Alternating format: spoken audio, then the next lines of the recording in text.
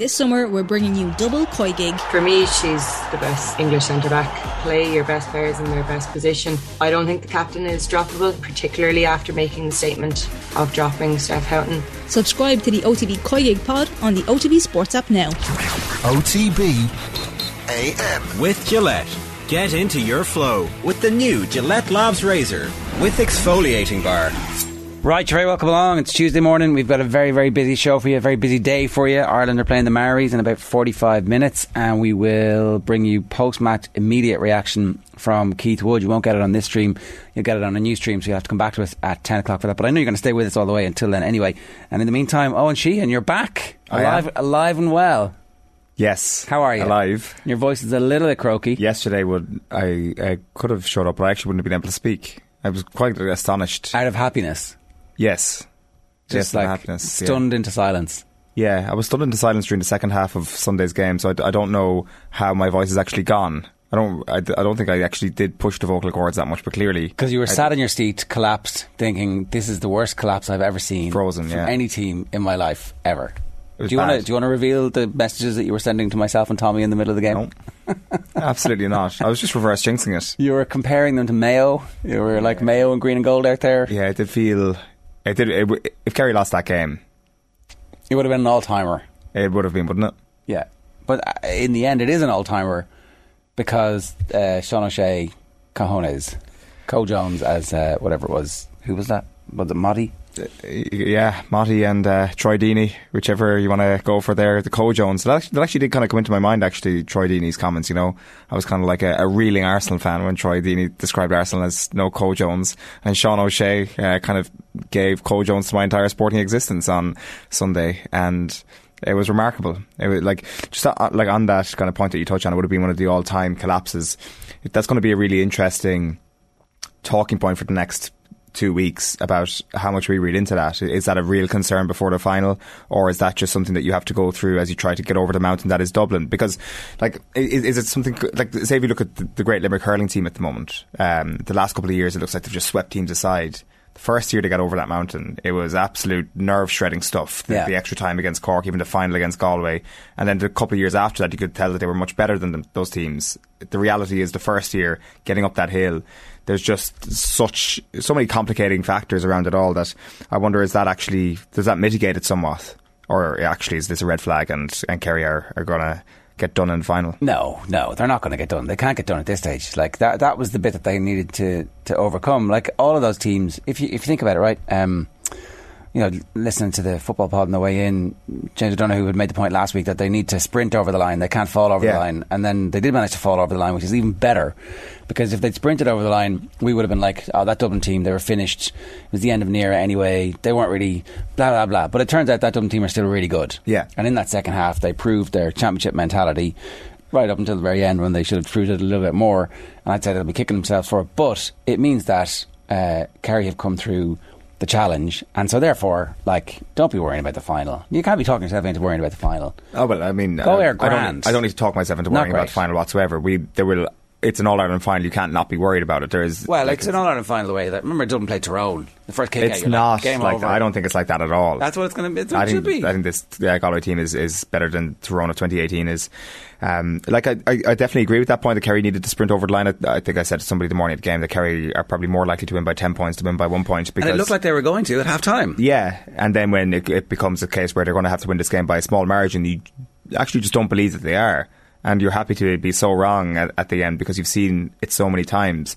And even the way the second half had gone. Like what I found really interesting is that the thing we've been saying about the Dubs all year is that their bench just isn't good enough to win an All-Ireland. When Desi makes the changes on 40 minutes, their 40th minute team is better than their starting team, I thought, when you bring Scully and Paddy Small into proceedings. And that's even before the comeback starts. I think that's still like a 5-point gap. That's when I'm like, this thing is still very much in the fire. And Cormac Costello just delivers one of the all-time great goals. But like that will go down as one of those things in a few years where we're like, oh, remember that goal? Yeah. Just got like Killian Spillane in the 2019 drawn game, where the loser, the team on the losing team, just scores one of the great goals in Croke Park, and it is kind of all for nothing in the end, except for giving the neutral unbelievable drama.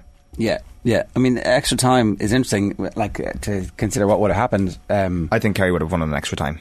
Paddy Andrews said the same thing. I believe that. Like, most people were saying afterwards that if we'd gone into extra time, that Kerry would have got beaten. And I'm just not sure that was the case. I think that if Jack O'Connor gets that team into the dressing room one more time and just everybody chills out a little bit, I think they would have seen it out. Is there a possibility that Clifford's fitness, because he's been injured and hasn't been training properly, wasn't enough to get him to the same level in the second half, and so therefore he might have been diminished in extra time? Yeah, possibly. That's one of the factors, but I still think that, I suppose, all the what's the subs situation in extra time? Away you go. Away you go for like free reign again. Yeah. Like, I think that if you'd gone deeper into the squad, you can just players back on. Yeah. So you just read, like, David Moran starts again. Yeah. at the start of it, like. Yeah, like, so I don't know. I think, again, this maybe isn't, that was just a little bit of a hunch, but my entire thought process midway through the second half was just get to extra time at this point, because I was full sure that Dublin were going to win. I was like, just get to extra time and get them back into the dressing room, chill out, stop shooting into the hill. Because that seems to be it seems to be something that people are talking about more and more in recent years. Seems to be a thing. Clifford's radar was off in the second half. Diarmuid O'Connor dropping the ball short that was probably the moment my voice box decided that you're done. You're absolutely done. And I think Joe O'Connor had the ball in a shooting position and decided to turn around and pass it backwards as well.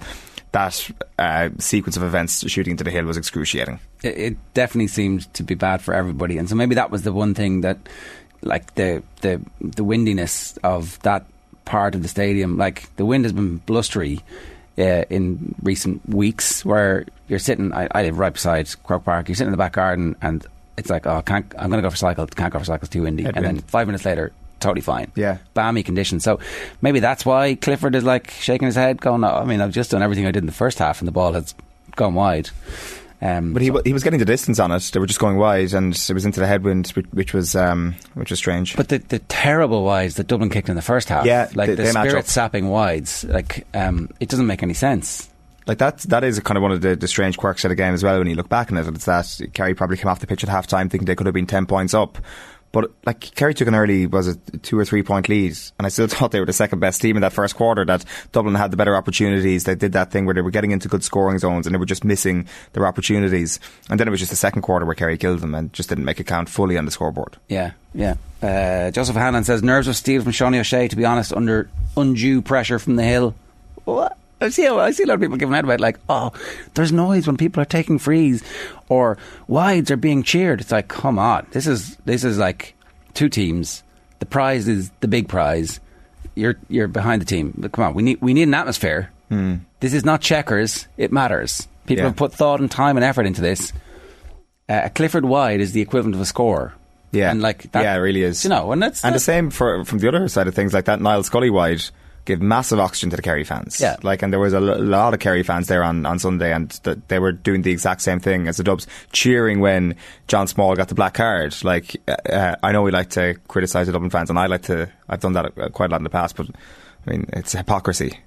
It's just pure blatant hypocrisy, like the Kerry fans do it as well. Oh, totally, yeah. Dean M says that wouldn't have been an all-time collapse. The first half wides were the big difference. Scully's hit and hope wide in the last 5 minutes was the big difference in the closing stages. No way Kerry wins in extra time. No doubt, though, one of the best kicks ever. Yeah. So what was the prognosis afterwards? Yeah, but like, I think it's just hard to get away from that moment in the aftermath. Like, that was the greatest moment I've ever had as a Kerry fan. It is the greatest moment as a sports fan of my life. Right. I don't think there's one that's better. The joy in 2014 after they win the All-Ireland is obviously incredible, but there isn't really a singular moment in the 2014 final on that level. Like 2018 when we were in Clones, we almost all passed out in the terrace in the heat after Clifford scores that last gasp goal. But that's to draw the game, and Kerry don't get out of that group. 2001 obviously with Morris was absolutely insane, and possibly a better effort again, and possibly one of the greatest points I've ever seen scored.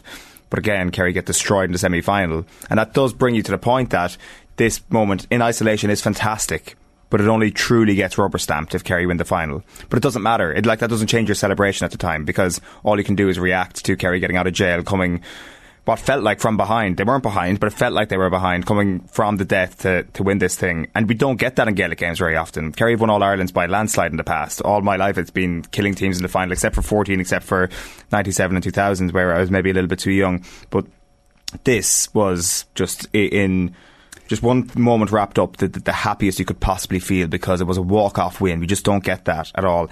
And we sometimes forget as well that Kerry's wait to beat Dublin is longer than Kerry's wait to win Sam Maguire. Like, they didn't beat Dublin in 2014, so the drought against Dublin was longer than the drought for Sam.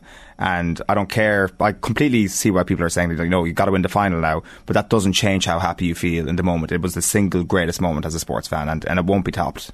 Unless they like do something so weird in the final, and the final is decided in the Well, it won't be topped this year, like, but maybe they might do a 5 in a row in your lifetime. Which would, I don't think a consecutive All Ireland will ever come close to getting. No, I don't think so. I think the whhole point is killed Dublin. You've killed. That's what it feels like. That's the whole point. Yeah, that's the whole point. That is. It could be so psychologically scarring for that group that now you're the team with the upper hand. There's a Kevin McManaman bang off this.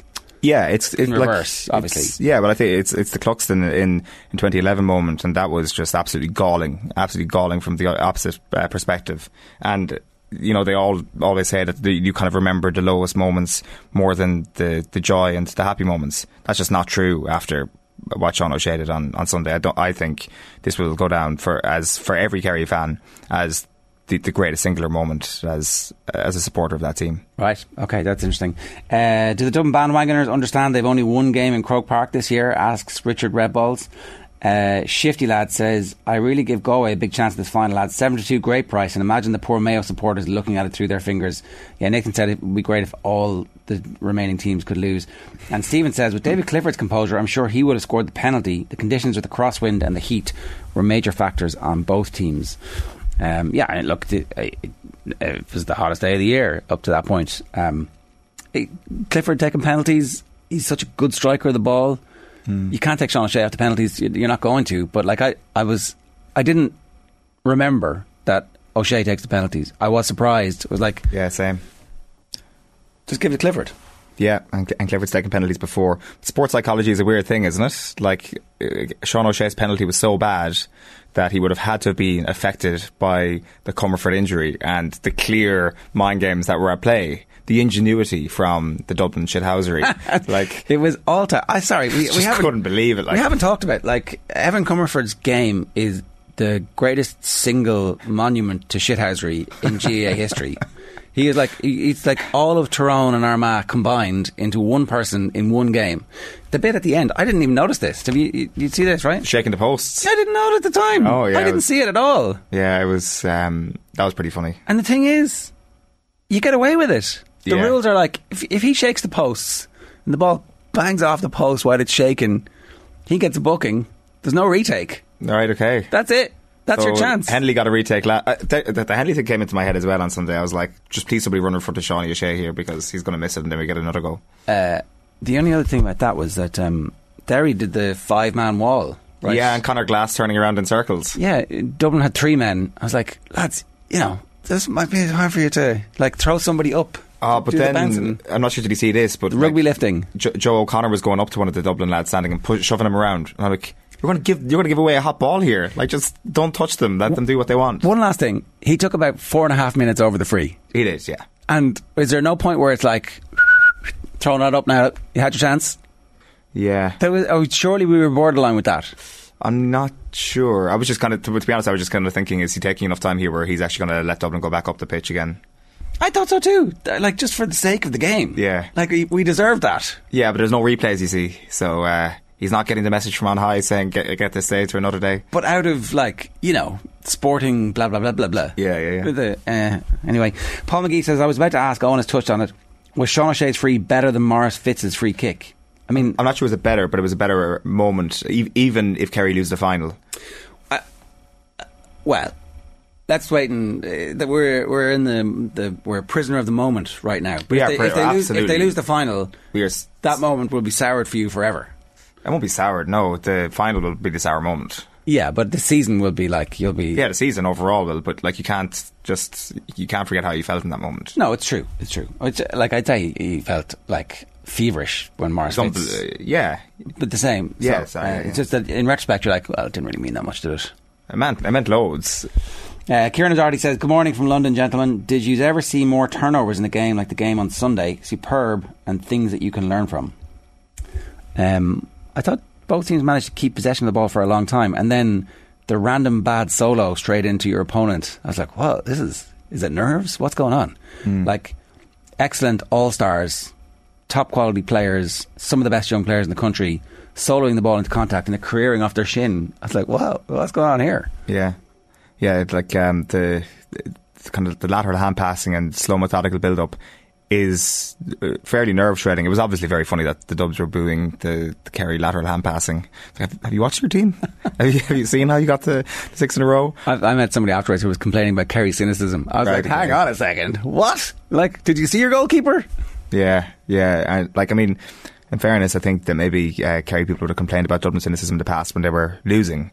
And you'd always come to this realisation a few days later that Kerry needed to find that edge and needed to find that level as well if they were going to be winners.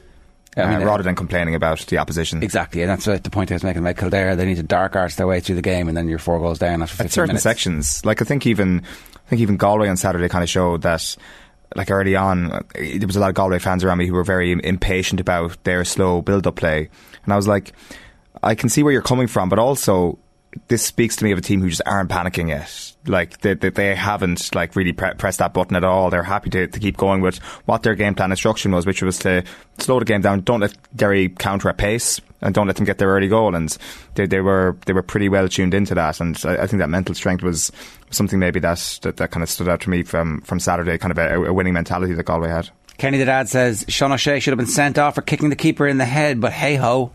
I saw a lot of people outraged at what happened. It's like, I don't know. Are you allowed to just lie in the ball? Don't think you are. Yeah. Is that another penalty? I think the last couple of days have probably shown that there is the Twitter is definitely where the worst things happen. Like seeing some of the stuff that people are saying of Sean O'Shea, like, you know, and kind of the suggestion that he deliberately went out to kick Evan Comerford in the head, well, and also the ball. Also the victim mentality of so many people out there was like, if that was a dub.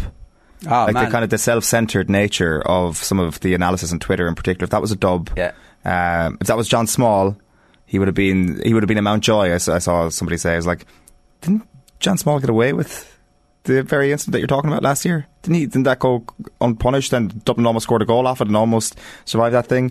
But regardless of that, it's like what about us? We are the victims here, which I guess all sports fans do feel. Johnny Mack says, I feared for Comerford after he really got kicked in the head. Too much Kerry joy is being taken from that win, says Dean M. Come on lads, these are better than that. Great free kick, but a lot less pressure on a winning kick versus an equaliser for the replay. Obviously it wouldn't have been a replay, but I mean, there is more pressure on the... There is, yeah. But at the same time, it doesn't really matter. It's still quite a lot of pressure, and also you are a legend for doing it. Yeah, like, I mean, I'm not sure is that person from Dublin, but like, did they say the same thing about Stephen Cluxon and that kick? It's like, it's not as memorable anymore because it was to win the game. Yeah. Forget about it. I mean, there was no pressure on that kick.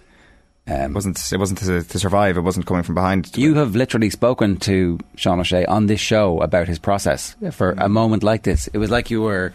I don't know if you've read The Secret. I certainly have not read The Secret. I've not read The Secret. But I've seen enough of it tweeted into my timeline to know that this is kind of what you were doing. You were manifesting for Sean O'Shea to score something like this. You were wielding your power, your Kerry Mafia power for good. Yeah, at long last, the magic powers worked. Did you feel a little bit responsible? I did, yeah. Sean, tell us about it. Tell us about it. Yeah, if you've missed one, you ask him, if you miss one, what do you do? And he's like, he's just missed a penalty. And he's like, do you know what? I remember that time Sheehan interviewed me. Shane, he would have got your name correct. He would have. And I just blink it away. That's what I do. So blink it away, Sean. You're welcome. He's thinking of you. You're welcome. When the ball's gone down, there's just that moment where the whole place goes silent for him. We're all on Maelstrom. He's silent, thinking, LTVAM that time. Yeah, your man was right. That's what I did. Yeah, Grant, stick it over. What's his name again? Yeah. Like he also said in that piece that like he took a year out after doing his leaving cert and just became like a professional minor footballer, and he was down the local pitch every day just pinging 45s, and he said that was the year he became a very good free taker, which was which is interesting. And I think the context around that conversation as well was the start of the 2020 championship season, and 19 he almost like loses the All-Ireland for Kerry. Remember, he fouls Dean Rock over by the sideline in the drawn game. Rock misses the free eventually, and it does go to a replay. But like that could have also been a part of the context on Sunday, where Sean O'Shea lost the All-Ireland for Kerry in 19. A long-range free is scored by Rock in 19, and the mirror image is him doing it to knock Dublin out 3 years later. Right. OTBAM brought to you live each morning by Gillette Labs for an effortless finish your day. Your comments are rolling in on our YouTube stream. They're also at Off the Ball AM on Twitter. Daniel Harris is coming up in just a moment. We're going to talk about the Manchester United pre-season, how it's going. Andy Friend is going to join us at 8:10. We've got the sports pages for you at 8:35. Lee Keegan's going to join us at 8:50 for his reflection on the weekend's games. Shana Cook at 9:10. Monday Night Rugby at 9:30. And then Keith Wood is going to join us live again at 10 o'clock on a new stream to give us post-match reaction to the game between the New Zealand Maoris and Ireland. It is All-Ireland hurling final week. While we're talking football, it's time for us to turn our attention to the hurling. We're going to have Tommy Welsh in studio with us tomorrow. That's how important and big it is. He's coming all the way up from Kilkenny just to talk to us about the hurling tomorrow. We have 4 priceless tickets to give away on the show this week, and it's all with thanks to Bord Gáis Energy. 2022 marks the 6th year of Bord Gáis Energy sponsorship of the GAA Hurling All-Ireland Senior Championship, and to celebrate, every day this week we're giving away a €150 one for all voucher, and more importantly, each winner will go into Friday's draw for an incredible grand prize of a €1,500 one for all voucher and 4 tickets to Sunday's All-Ireland final between Limerick and Kilkenny. To enter, tune into tonight's show. It's all thanks to Bord Gáis Energy. You can search the hashtag Gift of the Gab for more. Now, we return to the weekly drama that is Manchester United. Daniel Harris. Daniel, good morning to you. How are you? Oh, hello, I'm good, thanks. How are you? Yeah, good. I'm reading reports of training sessions at the moment. That's the stage we're at with the Manchester United correspondent. It's a tough beast, and yet it's genuinely interesting in a way that they're maybe they didn't have the access under the previous manager to try and see exactly what was happening. But it does seem like Ten Hag wants everybody to know we're changing our style of play. I'm in charge of the training sessions. I'm telling the players literally what to do, and this is our future. So when you're reading those, are you seeing stuff that makes you think, okay, yeah, there's an adult in the room, this is all good? Or are you like, well, what's going on here? We're still a little bit behind where we need to be? It's funny, I laughed when you said that we're seeing training sessions, because that does feel like a piece of news, doesn't it? Because for the last little bit of time, United haven't looked like they were coaching anyway, really, under Ralph Rangnick. Under Solskjaer, it was a little bit different. You could see that some things were coached. The way that they were able to counter-attack was excellent. But in terms of general controlling play, that wasn't the case. And I think that's going to be quite a significant change. And under the new management, the aim will be to try and dominate games. And Erik ten Hag has managed a team in a different league, but a team who were able to control games. And everything that everyone is saying is that the players are enjoying the sessions. I mean, I don't just mean the stuff that they're saying to MUTV or whatever, but some of the writers who obviously have some contacts on the ground do seem to think that things are improving in that aspect. And I think we were sat here last season saying for most of the season that although this team is absolutely dreadful, they needn't be as dreadful as this. And I think we will see something better, because it's not possible for any of these guys to play worse than they did last season. The specific bit that I was reading about was where Aaron Wan-Bissaka was being told to tuck in when the ball was on the other side of the field, and how Malaysia, the new left back, is far more adept at actually doing the thing that the manager wants. So, I mean, in a way, I think Aaron Wan-Bissaka got completely written off. I still think he'd make a really good centre back, but anyway, maybe just coaching the players is all they actually need to be better than they were, and the transfer window is actually less important than getting more out of the current players. I wouldn't say one was more important than the other. I think the thing with Wan-Bissaka is that he did have some potential, and things didn't go well for him last season. So the problem I would say with him is, you say he could be a good centre-back, and sometimes you watch him and think that, but his inability to look over his shoulder and defend the back post is one of those things that you shouldn't really need telling about. And you would definitely, if you're not able to do it as a right back, then doing it in a different position would also be problematic. I think the thing with Wan-Bissaka in particular, apart from that back post thing, which has been a massive problem all the time he's been at United, is that the improvements on the ball that you hope to see weren't so forthcoming because Wan-Bissaka got to youth team level as a winger. So I kind of assumed that with a little bit more coaching, perhaps a little bit more confidence to go and do the things, he would be able to do them, because how else could you have possibly got that far up as a winger? Then you would watch United play, and obviously United would totally focus on the left wing, and that meant that you got much less out of Jadon Sancho when he was playing on the right, and that was a lot to do with Wan-Bissaka. So if you look at the diagrams of where Jadon Sancho gets the ball on the left versus on the right, he gets the ball in much better positions when he's been playing on the left, because on the right he gets no help. And that means that teams can almost forget about United's right wing, because they can concentrate their resources on defending the left. And then if the ball does get switched over, it's likely to be only one player who's going to be any kind of danger. Now, very early on, we were told that Erik ten Hag had told Wan-Bissaka he could go. Now, that may or may not be the case, but it did. I mean, you talked about Malacia. It is kind of strange that not that United have signed a left back, because I think what's happened there is Ten Hag has said, this guy's brilliant and he's cheap, we must get him. And even though a left back's not as necessary as a right back, but there don't seem to be any plans to sign a right back. The rumours you see about United, apart from Jurrien Timber, who's not coming, who was presumably being signed as centre back anyway, who might be able to cover a couple of other positions, but there are no connections with the right back. So it would seem amazing to me if the manager decided that he thought that Dalot and Wan-Bissaka was sufficient in that area. I don't think he'd want to rely on Ethan Laird at this point, but perhaps he wants to see all three of them before deciding what he's going to do in that position. I guess the other thing that's interesting is that he's going to stick with the outgoing captain, which is one of those big decisions that the captain of Manchester United is a totemic figure in English football. And I guess he's decided, I have Harry Maguire here, I'm not going to get enough money to replace him, so again, maybe I'm going to try and use him as something that will be a useful asset for me. And one way of doing that is to tell him I love him and I believe in him, and it's man management. Is this something that is hopeful for Manchester United fans, or is it a bit concerning? No, I mean, I'm not sure, because what he said was that Maguire's the captain, but if he's committing 50 million euros or whatever it could be to sign Lisandro Martinez, then Harry Maguire's not going to play every game, probably, is he? Because obviously Varane is always capable of sustaining some kind of injury, but if everyone's fit, then Maguire's not necessarily going to be in the team. So if Maguire's not in the team, then you make a different decision. But I think that turning up and before you've played any games, telling someone upon whom you currently have to rely that they're not going to be captain anymore, at the same time agitating them and anyone else who might be their mates in the squad before anyone's actually played any football, just doesn't seem like a move. I think we'll know what's going to happen with Harry Maguire, not based on what Ten Hag says in a pre-season, before a pre-season's even started, but what he says if and when he has a different option.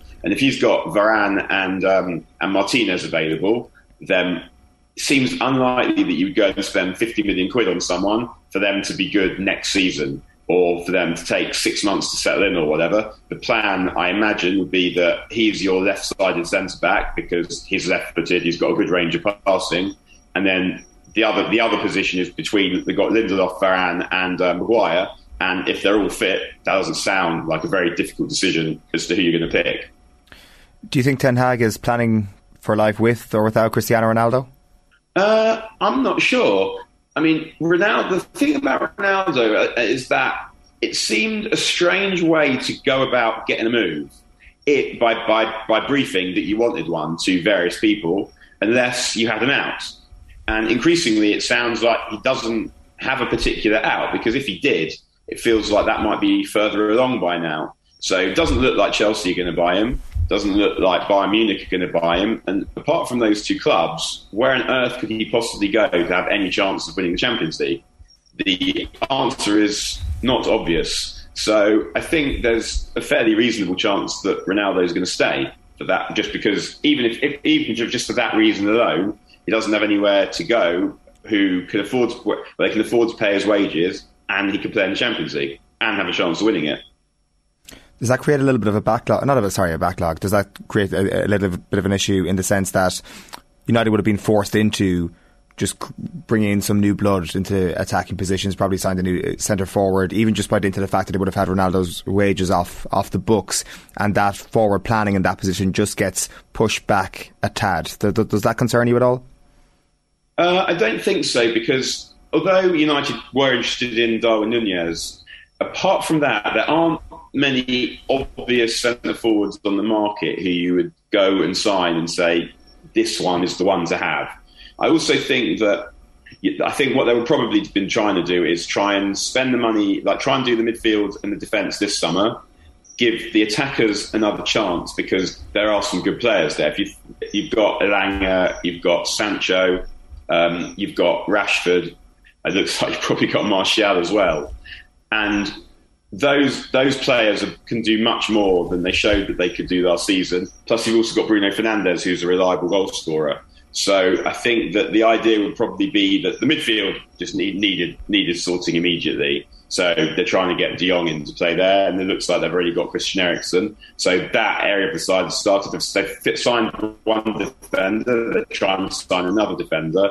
And I think then the idea would be to see what happens with the attackers that they've got this season, including Ronaldo. Then Ronaldo leaves, and because you've dealt with most of the rest of the team, you then almost the entirety of the transfer budget next season, if you need it, you can spend on the best striker available. And that kind of money wouldn't necessarily be available this summer. And also, you don't necessarily know what kind of player you're after or who that player is. Now, that's not a foolproof scheme, because let's assume Ronaldo doesn't stay. Let's assume Ronaldo stays this summer, but then leaves when his contract runs out the following summer.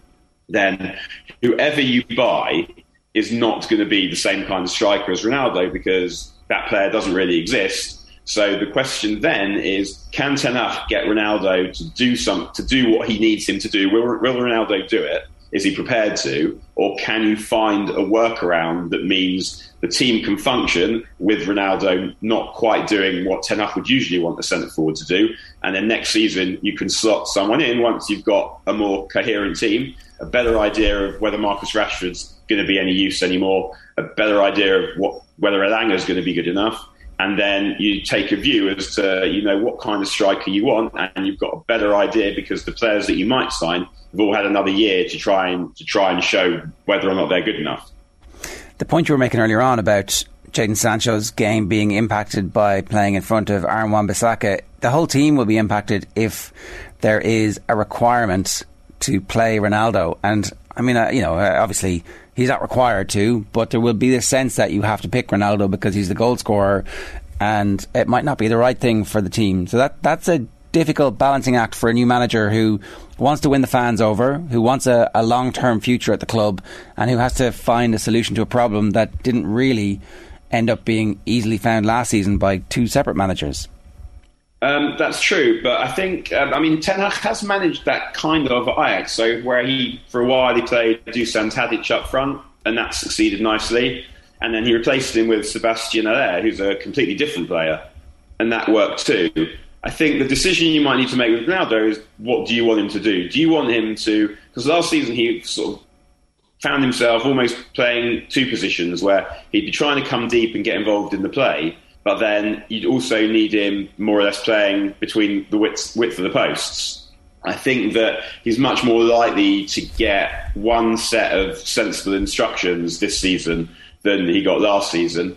I think that also, if you think about the fact that teams were just strolling through United, there was no midfield buffer really, so teams were able to get through United's midfield quite quickly. United weren't able to retain possession and control games, and one of the reasons the midfield needs sorting is just because the current existing players aren't good enough. But another reason the midfield needed sorting was because the combination of players didn't allow you to control the game.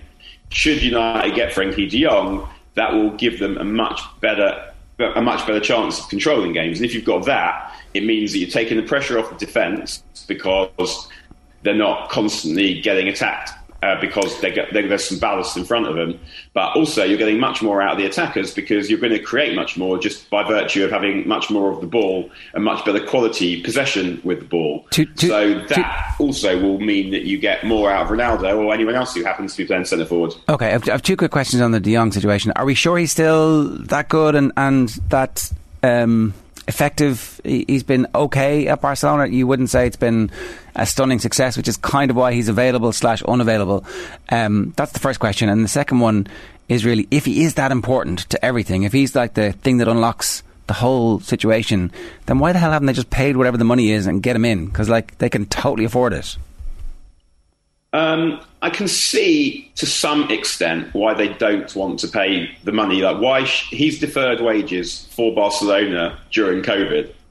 Why on earth should United foot that bill? Why should they pay his wages for when he was playing to Barcelona? I mean, United don't run in the same way that some football clubs run, where they just give the money because the people who run the club want to take money out rather than put money in, and they're bothered about making money before they're bothered about being good at football. So there's that, but no one wants people to laugh at them or to feel that, like, why should United pay his wages for a time when he was playing for Barcelona? So I do have an understanding of that, and there's also, with the money, there's an opportunity cost. Because United's then, if you spend money on one thing, can't spend it on another thing. So I can see why they don't want to do it. But yeah, at some point you might think sometimes you need to put the football first and say, we need him, we want to get him in, let's just get this done and be done with it. So I do see both sides of that. But then in terms of De Jong and his success at Barcelona, I think the kind of role that Ten Hag has in mind for De Jong is not the kind of role he plays at Barcelona. Barcelona play 4-3-3. They play Busquets in front of the back four, and then in front of them they've got Pedri and Gavi as basically 2 8s, if we have to call things that now. Whereas I think De Jong, he's not really a 6 because he wants to run about the pitch and get into adventures. So you can't have him playing just in front of the back four because then you're limiting what he's able to do. So I think the way that Ten Hag's going to play is he's probably going to play 4-2-3-1. So he wants someone else next to De Jong, so that De Jong is the guy you want taking the ball off the back four because he's a great passer and a brilliant ball carrier. So he can take the ball off the defence and kind of set the play. But he's not going to be an anchor because in order to be able to do that effectively, he's got to move. You want him to be popping up in different areas of the pitch. So I'm not sure who's going to play next to him. So to me, that's actually a more pertinent question than what are they going to do on next to De Jong to allow De Jong to do his thing, than is De Jong still good? Although when you sign any player, pretty much, you never really know what they're going to do until you see him. You see all these things that people write and say about this team won the transfer window like it's some kind of separate sport, or this team's had a great window. And the truth is you never know. United won the league 3 years in a row. They signed Veron and Van Nistelrooy, and then they didn't win the league. And sometimes it's about the balance of a team, but it also can just be even more. It can be about the alchemy of the personalities as well. And that kind of thing, you never really know how good someone is until you see him play. So what's the scenario most likely then here where Manchester United have a midfield of Frankie de Jong and another? Who is that person, do you think? Who do you think it's going to be? I don't know. If you watch, watching Christian Eriksen play for Brentford last season, he played quite deep. I'm not sure that you'd feel that you could get away with De Jong, Eriksen and Bruno in all the games, but I wouldn't be surprised to see it in some of the games with Eriksen playing a bit deeper. Otherwise, I think it's more likely in the end to be McTominay than Fred, because Fred is more of he's kind of a mouse at Fred. You want him chasing about, winning the ball back a bit higher up the pitch. McTominay is also not someone who's really a number 6, but he's a better ball carrier than Fred. He's more physical. And the thing with McTominay, I think, is his long-range passing can be quite good. The problem with him is it's more about explaining to him, and I don't understand why anyone's been unable to explain this to him previously, because it doesn't seem very complicated. But explaining to him that he finds himself unable to take the ball off the back four quite often because he's standing in the cover shadow. So he's blocked by someone pressing from the other team. Now, that doesn't seem like something that should be difficult to sort out. So if they can sort that out, then my guess would be McTominay. But if you said to me, which players do you want to buy this summer, I would be saying my top 3 in order would be midfielder, right back. I guess what's happened is Ten Hag knows that Lisandro Martinez is available, so he thinks he's good enough to play for him, so he's trying to buy him because he's available and he knows that he's good. And I think one of the things with Ten Hag is that because you've got players who'll come to United not really because of United, because of him, it means that it's possible that the best players he can sign are players that have played for him before, because the other best players he might want to sign won't come to United at this point because they're not in the Champions League. It's been a bit of a graveyard for anyone half decent over the last 9 years. But there are other players who will come and play for Ten Hag because they played for him before, so they're signing to play for him because they trust him. That's fair enough. One quick question about England's 8-0 win over Norway last night. We expected that to be a game which was much more even. It's ultimately a massive statement from the England women's team at a home Euros. Football's coming home.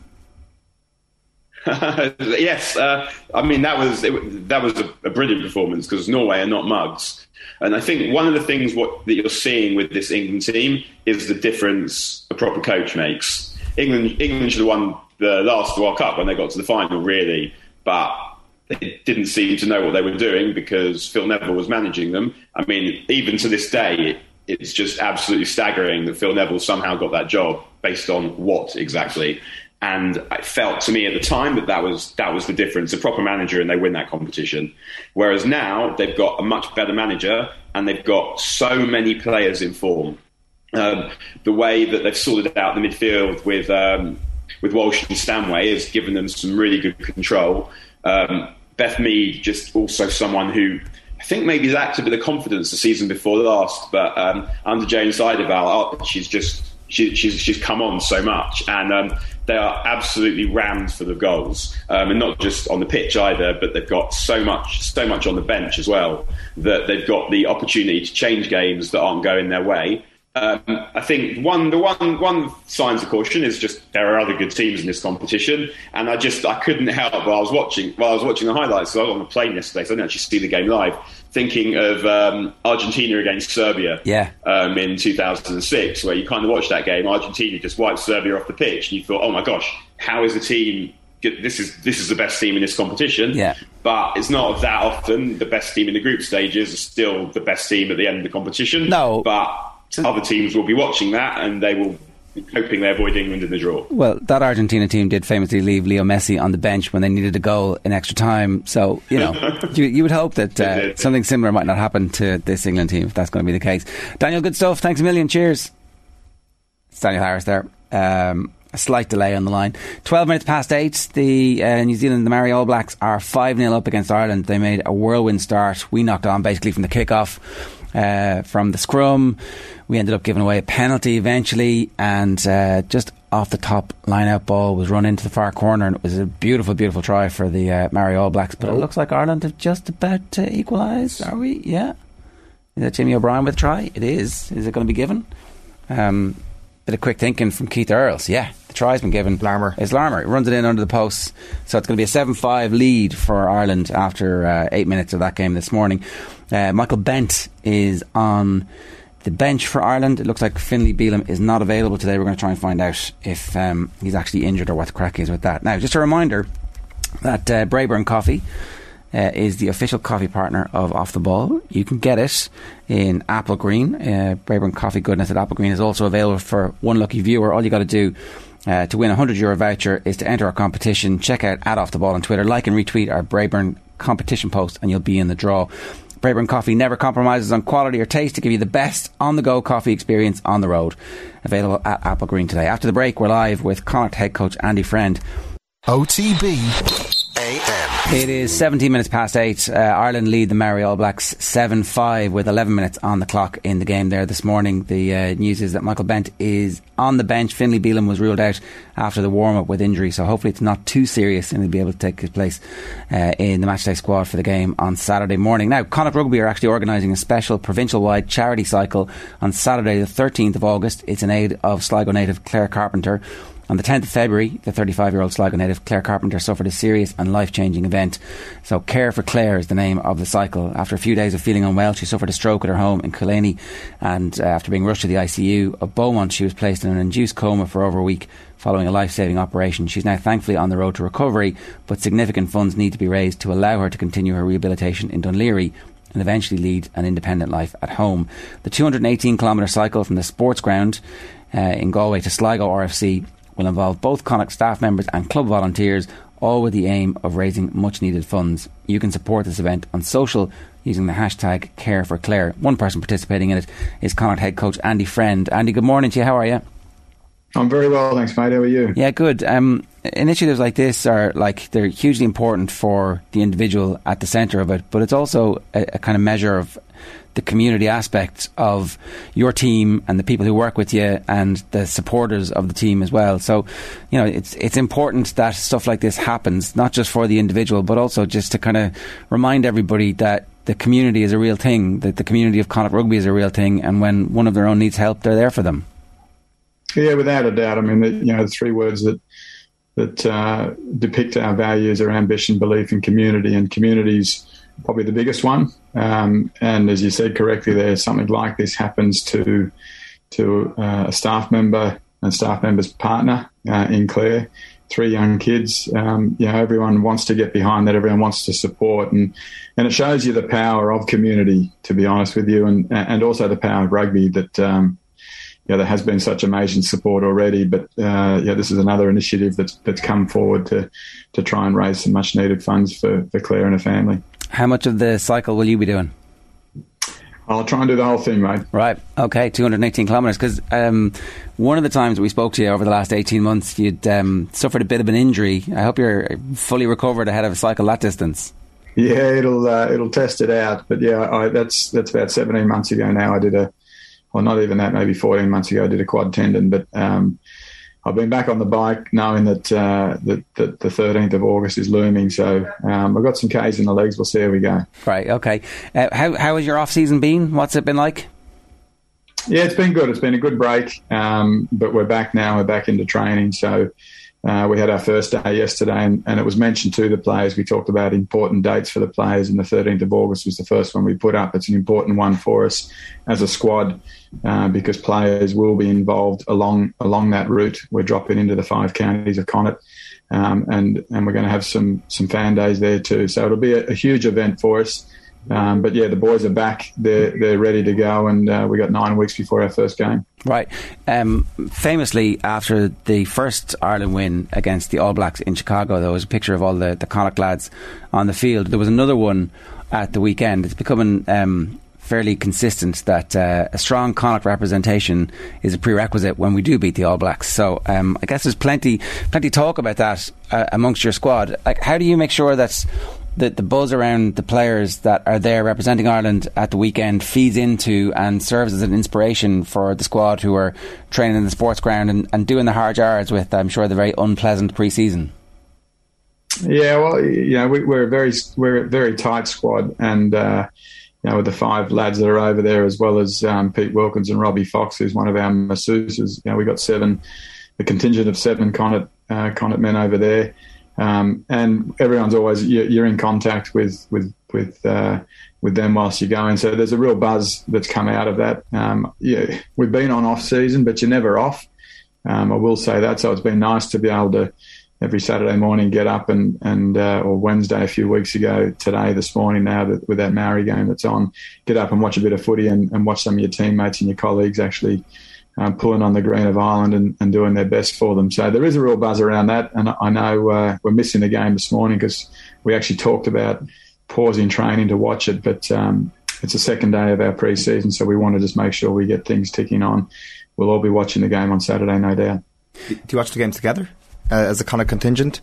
No, we don't, but there's a lot of texting going on in between them, that's for sure. And do you find yourself getting extra motivated and extra animated when it's Bundy on the ball or one of the Connacht boys? Yeah, you do. You take a real interest and a real care for those men. So when you see them involved, it's fantastic. When Pete Wilkins gets up and speaks with 20 minutes to go in the games, that's been brilliant to watch as well. So listen, there's always your own. You wear the glasses of the province you work for. So whenever our fellas are touching the footy, it's the heart rate goes up a touch. But you're also very proud of the fact that Ireland done so well on the weekend.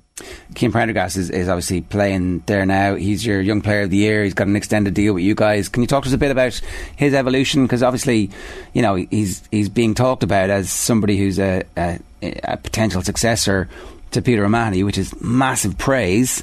but it doesn't seem ridiculous. It seems like, everybody can kind of see it.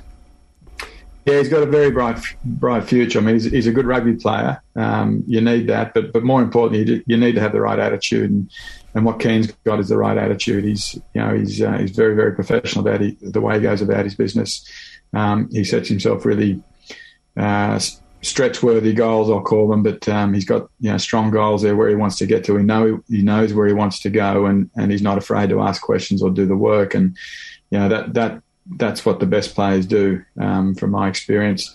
I've seen a lot of talented footballers, but if you haven't got the right attitude to go with it, they tend not to reach the dizzy heights. So for Keane, I think the world's his oyster at the moment. Brilliant that he's getting that experience over there, and he'll come back. And listen, he'll have to fight hard because we've got some new additions to our squad this year as well, with Josh Murphy coming in, with Seamus Hurley-Langdon coming in, Paul Boyle is looking great, come back from pre-season.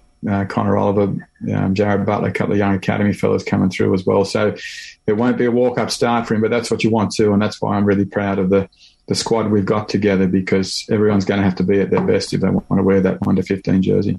What does that extra work ethic look like in a modern rugby dressing room? What are you seeing from Cian Prendergast that suggests that he does have that ability to go the extra mile? Yeah, it's the attention to detail on the small things. So, the way he'll pore over a video clip and then come in and ask questions about that. He wants to be challenged. He wants to be coached. He's not afraid to be out there doing his extras. The better players tend to be the ones that get in early and do their stuff.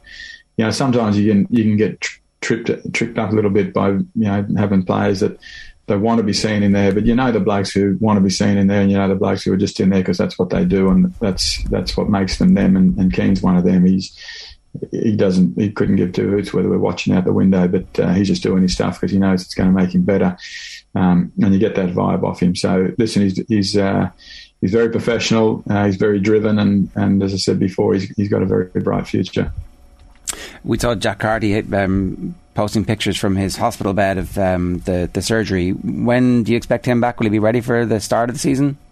Yeah, we hope so. He's got another scan on that, or an appointment on that wrist over the coming weeks. So we'll get a further update. But I think it's the best thing that Jack could have done. The wrist wasn't right. It's a long season. It's heading into a World Cup year as well. So from my side, Jack Carty, to me, he's one of the best 10s in the country. But he needs to be fit. So in order to get him fit, he needed to get that wrist right. We'll get him back to Connor as quickly as we can, and hopefully that is for round one. He's spoken very eloquently about the difficulties in the aftermath of the last World Cup.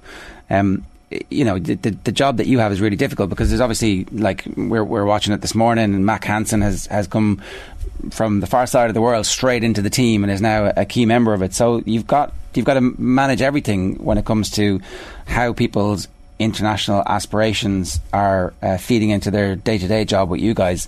Is that like just an individual thing where you talk to the players individually about what's going on, or do you try and set goals for everybody collectively that if we all improve, if we win more games, it's going to be harder and harder for the selectors to overlook you?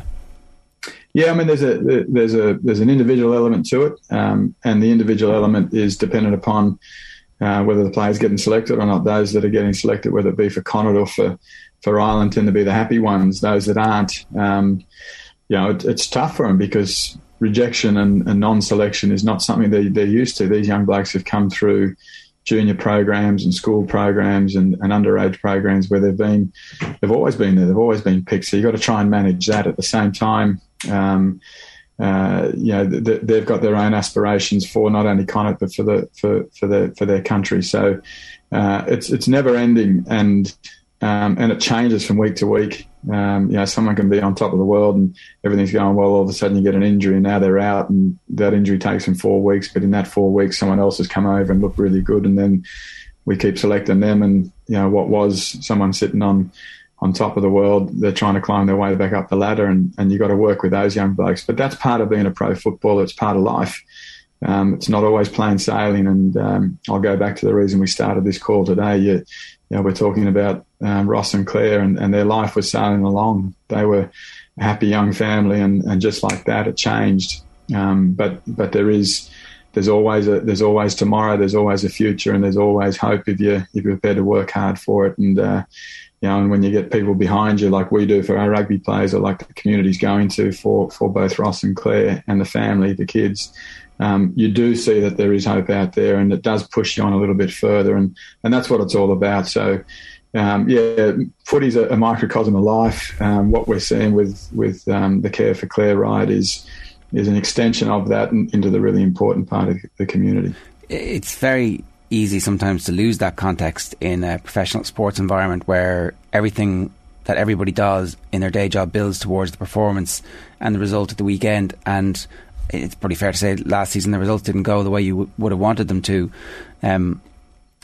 You can't compare the difficulties that those guys are going through with the day job, and yet at the same time you feel like you kind of have to represent them now as well. So I don't know if it, like, we're all talking about meaning and purpose, particularly in a work environment, and like post COVID, everybody is searching for something that will give our lives and embellish them a little bit more with a sense of purpose. Is this all part of Connacht finding even deeper purpose and deeper meaning? Yeah, I think it's probably, as you said there, post-COVID, everyone's reset. You hit the reset button, and the things we used to do pre-COVID, you can look back, most of us look back on and say, geez, we were busy fools, weren't we? And we have to have learnt something out of COVID. But I think as the world's starting to open up again too, the words perspective and expectation are two words for me. Put things in perspective.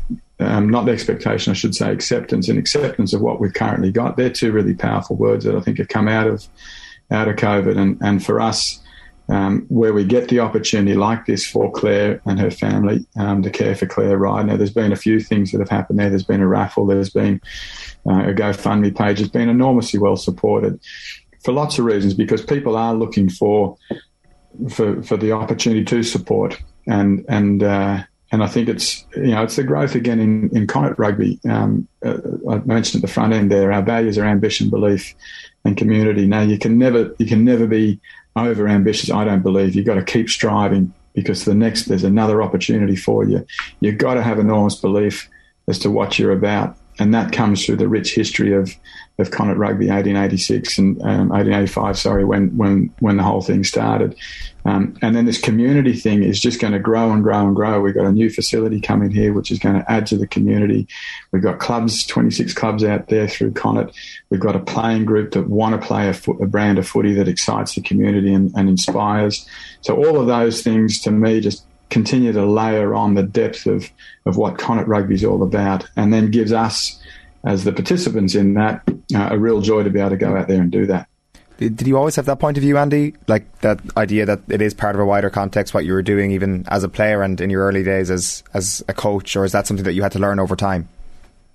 I probably learned it over time. I mean, I've never just been singularly focused on rugby, but certainly the longer you've been in the game, I'm about to start my 29th year of pro coach, and so there's been a lot of water under that bridge. But and certainly as you go through life too, other obstacles land in your way, and you start to realise that, geez, we're pretty fortunate just to be able to coach footy, and there's a lot more to life than footy. So, for me, it's definitely something that I've learnt. I said I've never been just singly focused on rugby, but the longer that I'm in the game now, the more that I do see the broader breadth of it and what it can offer. Not only ourselves that work in it, but everyone else that either watches it, supports it, has some touch with it. It's a pretty powerful obstacle, actually. What would a successful season look like for you guys? I'm not asking for the secrets of the changing room here to be revealed, but like, how when you sit down and go, well, what will the end of the year? I'll look back and go, yeah, that was a really good one. What's on that list for you? Yeah, well, we haven't discussed that as a team just yet, but I'll tell you, because I don't think it changes. Our goal is to always get in the Champions Cup. Now, we're not in the Champions Cup this year, which is the first time in the last 4 years that we haven't been in the Champions Cup. At the same time, the fact that we're in the Challenge Cup, I believe, gives us a much stronger opportunity to do two things. To one, try and win a Challenge Cup. That would be brilliant. I think the last 3 years has proven to ourselves that we do belong in the Champions Cup. Now we're not in it this year, so if we honestly think we belong there and we think we should be getting into finals, knockout stage as well, we've got to set the stall out there that we want to go and win the Challenge Cup. So that's going to be that would be a massive achievement for us, but I don't think it's beyond our reach. And the second thing is we want to get back in the Champions Cup, so you've got to finish in the top half of the URC. That's our bread and butter. That's where we want to get to. So for us to be able to achieve those two things, get in the knockout stages of Challenge Cup, get back into the Champions Cup, we would have had a very successful season. Obviously, the league has become much more difficult with the arrival of the best franchises from South Africa as well. So that challenge, in previous years, you might have looked at it and gone, okay, I can see how we're going to get this number of wins and this number of points. That has definitely changed the dynamic. What's that been like in terms of preparation and just the challenge that poses? Yeah, 4 new rugby teams that all play a slightly different style, and now you've also got, the travel of going across there and having 2 weeks over there. Which we'd had with the Cheetahs and the Kings, but slightly different. They're better rugby teams, and other rugby teams are now getting stronger too. Like you look at some of the signings that have gone on at the Scarlets this year, and Benetton, for example. Like everyone's getting stronger. So but I'm excited. At the same time, we've got a second year of a program where as you know, last year we had a new coach instruction. We got that rolling around again. We just had our first day yesterday. I can tell you the difference between our first day yesterday and our first day last year, when we had our new key principles that were introduced last year, chalk and cheese. So we just had a meeting there this morning as a group of coaches, and we're all pretty buoyed by the fact that we're a long way further than we were this time last year. We've got a new rugby field coming this year at the sports ground, so that's going to assist us in playing the style of rugby we want to play. So as we also know, like life does keep changing. New rugby teams have entered, the competition's getting stronger, but at the same time I think we're getting stronger, and I think we're continuing to build and learn to adapt to the brand of footy that we want to play, and I'm really happy with the squad we've got as well, so I'm excited by the year ahead. Are the key principles the same as this time last year, or have they changed a little bit? No, they stay the same, and I reckon that's the key to key principles. Yeah, you can't keep chopping and changing. You got to set your stall out, and that's what you believe in, and that's what we do believe in. So we'll roll that on again. We'll have additions to it. So we'll layer on again. It won't just be rolling out the same menu that we did last year, but certainly the foundations that we put in place last year will put us in really good stead for this year. Well, listen, we wish you the very best of luck with the season, and if anybody does want to help and get involved, and is the cycle open to public participants, or is it just you guys who are doing it and having the days along the way? What's the best way for people? Because I think, you're right, people do want to help. Yeah, listen, there will be there'll be a lot more information coming out about the cycle. What we're going to have, it's because it's such a long cycle. We've targeted a cyclist from each club to come and try and join us. So there'll be about 20 cyclists on the trip, and that's it. I think as we get to the last 16 kilometres into Sligo, anyone can join us from that stage. So the more the merrier there. But along the way, we're going to have, I think it's at least 4 stopovers where people can come and join us. We'll have players there. We'll have the cycling group will come in there. There'll be chance for photos and some ball games and all the rest of it. Listen, as we get closer to it, so it's not too far away now, but 13th of August, but as we get closer to it, some more information will come out about that, and we should be able to get a lot of people involved with it. Well, listen, Andy, we wish you the very best of luck with it. Thanks for joining us today. Cheers. Good on you, mate. Thank you for that. It's Andy Friend there, the Connacht coach. Ireland lead the Maori All Blacks 10-5. We obviously jinxed Cian Prendergast by talking about him right there because he's in the bin at the moment, but notwithstanding that, Ireland are camped on the Maori All Blacks try line, and the referee is under a pile of bodies looking to see if there's been grounding. They never give those out, and he is saying we're short, or held up short, and so therefore it's going to be our scrum. Well, we obviously don't have the commentary there, but there's 6.5 minutes left of Ireland in the bin, 29 minutes on the clock, and he's gone back for an earlier penalty. Ireland look really good. Certainly better than the last Maori game, it turns out, and conditions, if I remember correctly, aren't overly different. It was challenging enough the first day as well, skills under a bit of pressure, but Ireland looking a lot better, it seems, this time around. It'd be interesting to see how they go in the second half. Kieran Frawley's obviously kicked a a penalty there just a while ago. Nailed the conversion was straightforward for the try, but he's been pretty good from the boot. Like this is a really, I think that looks like a try. It should have been, yeah, but the TV director was not willing to show that one until the next play happened, and hey. I think, we're learning a lot about what it's like to play in New Zealand. We knew already, but you just forget because it only happens every 3 or 4 years. You're like, oh, we actually need to beat everybody in the stadium. Yeah. Including whatever. Anyway, a reminder that Connacht Rugby obviously are organising that special provincial-wide charity cycle on Saturday the 13th of August in aid of Sligo native Claire Carpenter. You can support the event on social using the hashtag #CareForClaire. Now, as we know, it's Ireland hurling final week. We'll be building up proper from tomorrow. There's another penalty for Ireland. Looks like should be a yellow card here for the All Blacks. 2022 marks the 6th year of Bord Gáis Energy sponsorship of the GAA Hurling All-Ireland Senior Championship, and we have 4 priceless tickets to give away on the show this week with thanks to Bord Gáis Energy.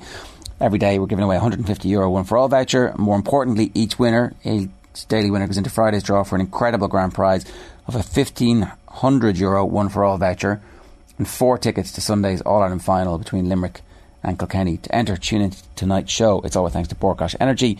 You can search the hashtag #GiftOfTheGab for more. Now, time for the sports pages. There are so many idiots out there, so many spoofers. There's a lot of horse. I think he's a total spoofer. What do you mean a spoofer? He's just bullshit. No, Eamon, come on, don't be. No, I'm not having that. No. Right, there's loads of good stuff in the sports pages today, actually.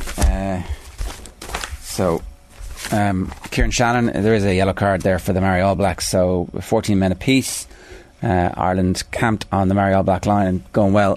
Kieran Shannon, Kerry versus Dublin shouldn't mask football's room for improvement. How Andy Farrell is spreading Ireland's leadership load. So it's one of those weeks where everybody's like, oh, there's lots of interesting stuff here because the sport is going well. Collins sets a new record. Dubliner to become the most expensive Irish player ever with 20 million move to Wolves. So this is Nathan Collins. Looks like the deal to Wolves is very close to being completed for 20.5 million, which obviously breaks the Robbie Keane record. Ronaldo has not told me he wants to leave, says Ten Hag. The Ten Hag thing is just playing it out, right? He's going, right? It doesn't seem like it's a situation where Ten Hag is confident he's going to stay, but I would also kind of agree with what Daniel said earlier on. You've got to have the right suitor for him, and it looks like there's only a very small coterie of clubs who could afford him that are going to be playing Champions League football. Like it is Chelsea or Bayern Munich, really, isn't it? I mean, Barcelona are not going to... Milan. Well, if they don't get Lewandowski. With what money? What do you mean, what money? The money doesn't matter. Yeah, but how are they getting Lewandowski? Does Cristiano Ronaldo not look at the Frankie de Jong situation and say his wages have been deferred for so long, I'm not going to a club that's going to defer my wages? Try for Ireland, 15-5 they lead. Nick Timoney with the try, and we're doing really well there. Ten Hag, Ronaldo will stay, but that's what you say, isn't it? You say he's staying, and then it's like, ha. No? Like, I do think you need to give a positive sign, because there is a chance that he stays, and you don't want to be the guy who's saying he's going to leave and we don't need him, whatever, we're going to be fine without him, and then he's actually part of your squad next season. So you absolutely do have to give the positive message, but like, I don't think there's been much of any contact between them, certainly no face-to-face meetings between Ten Hag and Ronaldo, and obviously not involved in the training sessions at the moment. Ten Hag strikes me as the type of guy who would like to have his squad in order early in pre-season, like now, already. Yesterday he wanted all his business done. I know there are a lot of factors out of Manchester United's control, but this is not an ideal summer. I do think that in 12 months' time we'll be talking about Manchester United's rebuilds as, okay, now it's getting places and you can look forward to next season. Unless Ten Hag really is an absolutely wonderful manager and his 3 predecessors are all absolutely disgraceful, and that dressing room is actually a lot better than they performed over the last couple of years. It's possible that some of those players are really good, high quality international footballers who have not been trying leg, and now they're going to try leg. Right? It's not outlandish to think that, but the evidence would also suggest that it's not strong enough, the squad itself, and what they've done so far in the transfer window is not going to make them strong enough next season, you would think. But then again, there is that possibility that Ten Hag is a genius. At its best, Gaelic football is a glory. This is Kevin McStay's piece, and there's another picture of Sean O'Shea booting the ball. You read this? Yeah, good column. It seems a lot of people are kind of lauding the game and kind of like just basking in the afterglow He thinks Shawnee should have been booked at least for the boot to the face.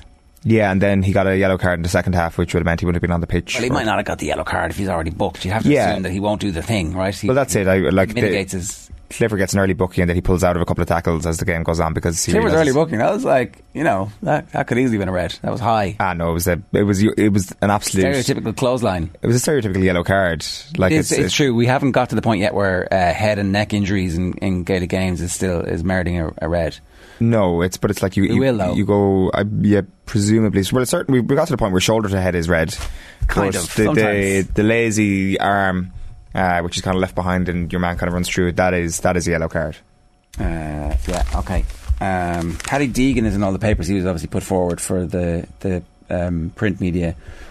He was one of 8 players who were in the Kilkenny squad defeated by Westmeath under 21s. Remember, this was like a big scandal.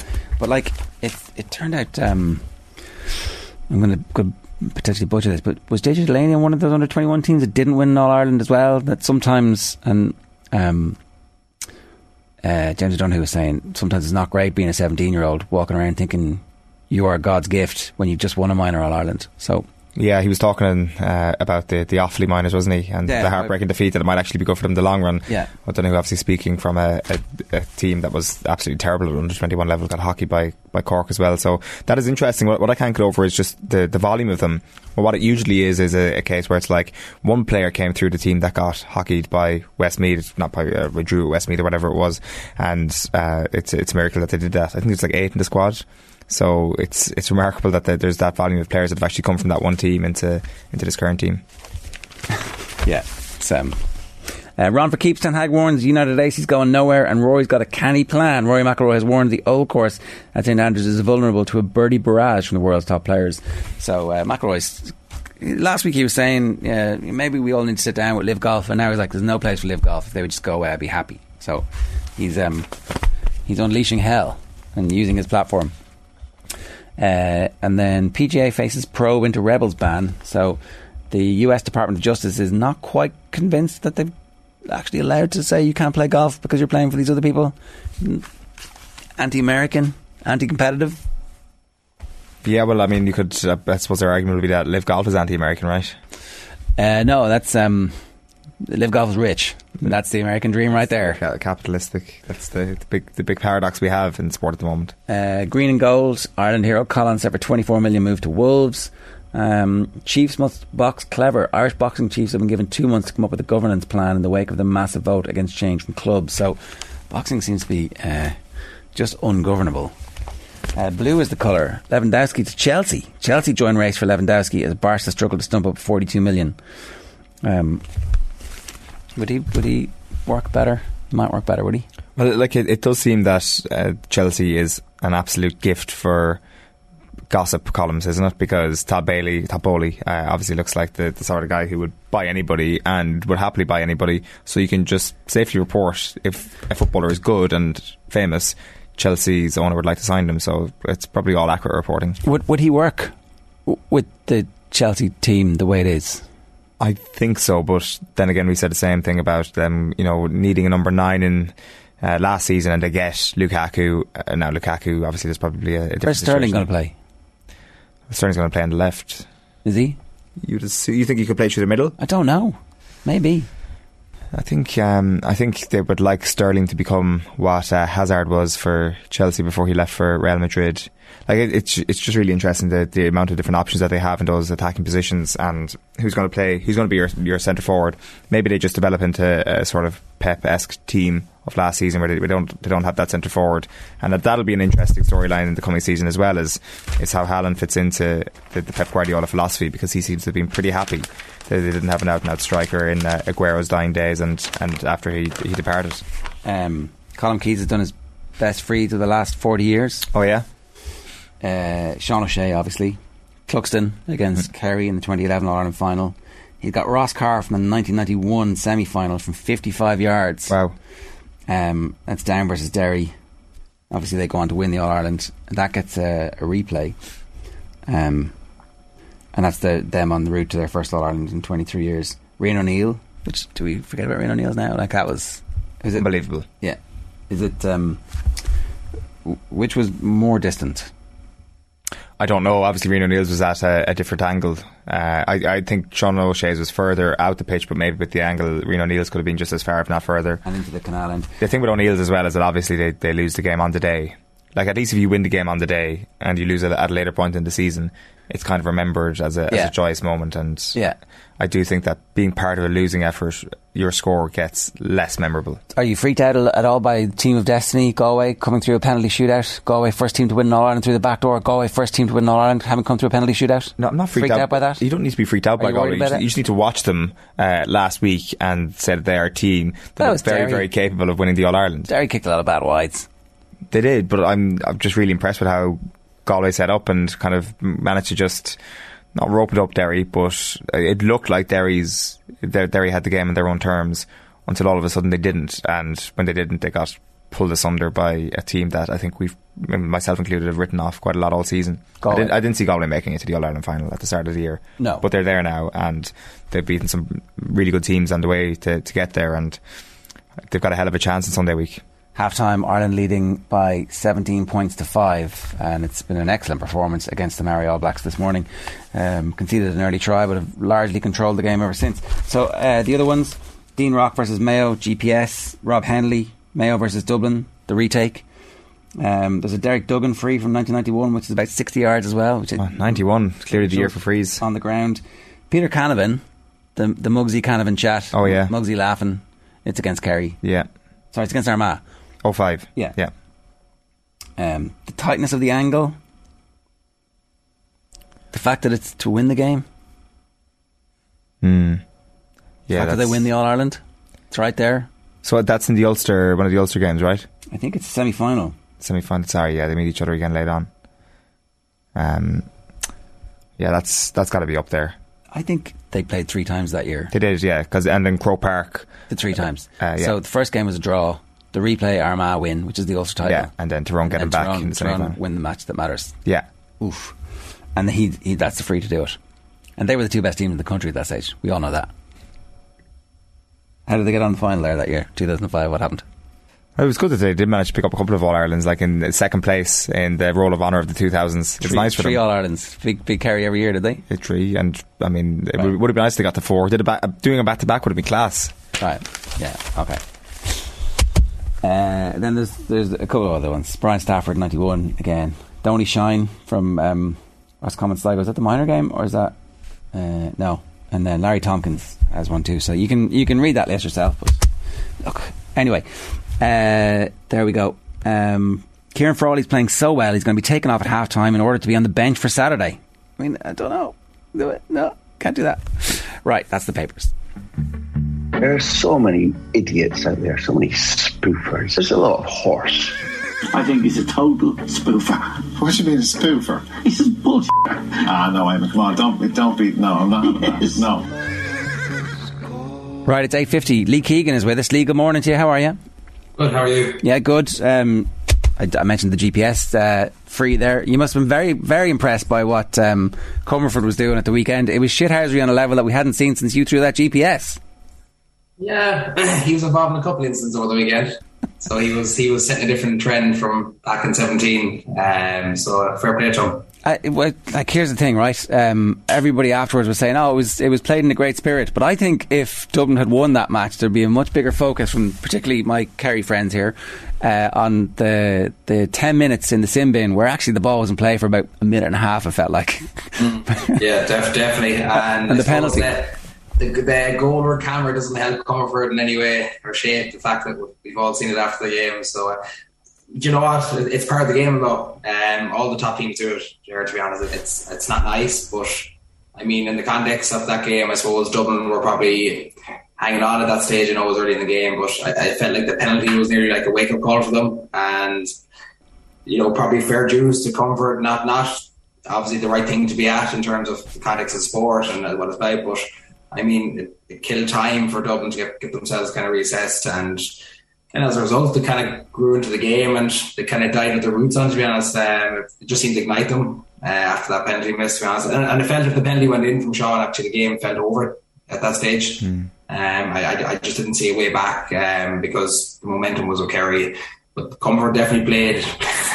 He played plenty of time on the ground, yeah. Yeah, and then there's the melee, the minor melee afterwards, where like it just felt like he was operating at a level where he knew exactly what he needed to do for his team. Which, to be honest, in the last 5 minutes of the game, it seemed to desert Dublin a little bit. Like when they kicked the equaliser, I expected them to do pretty much what they did to you guys, which was like wrestle everybody to the ground to make sure that there's nothing here except maybe the goalkeeper has to go long again. And it's pretty obvious why they didn't do that, because Dublin felt they could get that kick out and they felt they could go and win the game from there. If they were a point up, they would have done that. But they didn't do a good job of trying to get it back. Or did Kerry just do a good job of getting it out? Maybe. Well, they both. Yeah, I'm interested in what you think of that, Lee, because it felt like not that they switched off, but that they didn't manage that last minute and a half of the game as well as you might have expected them to.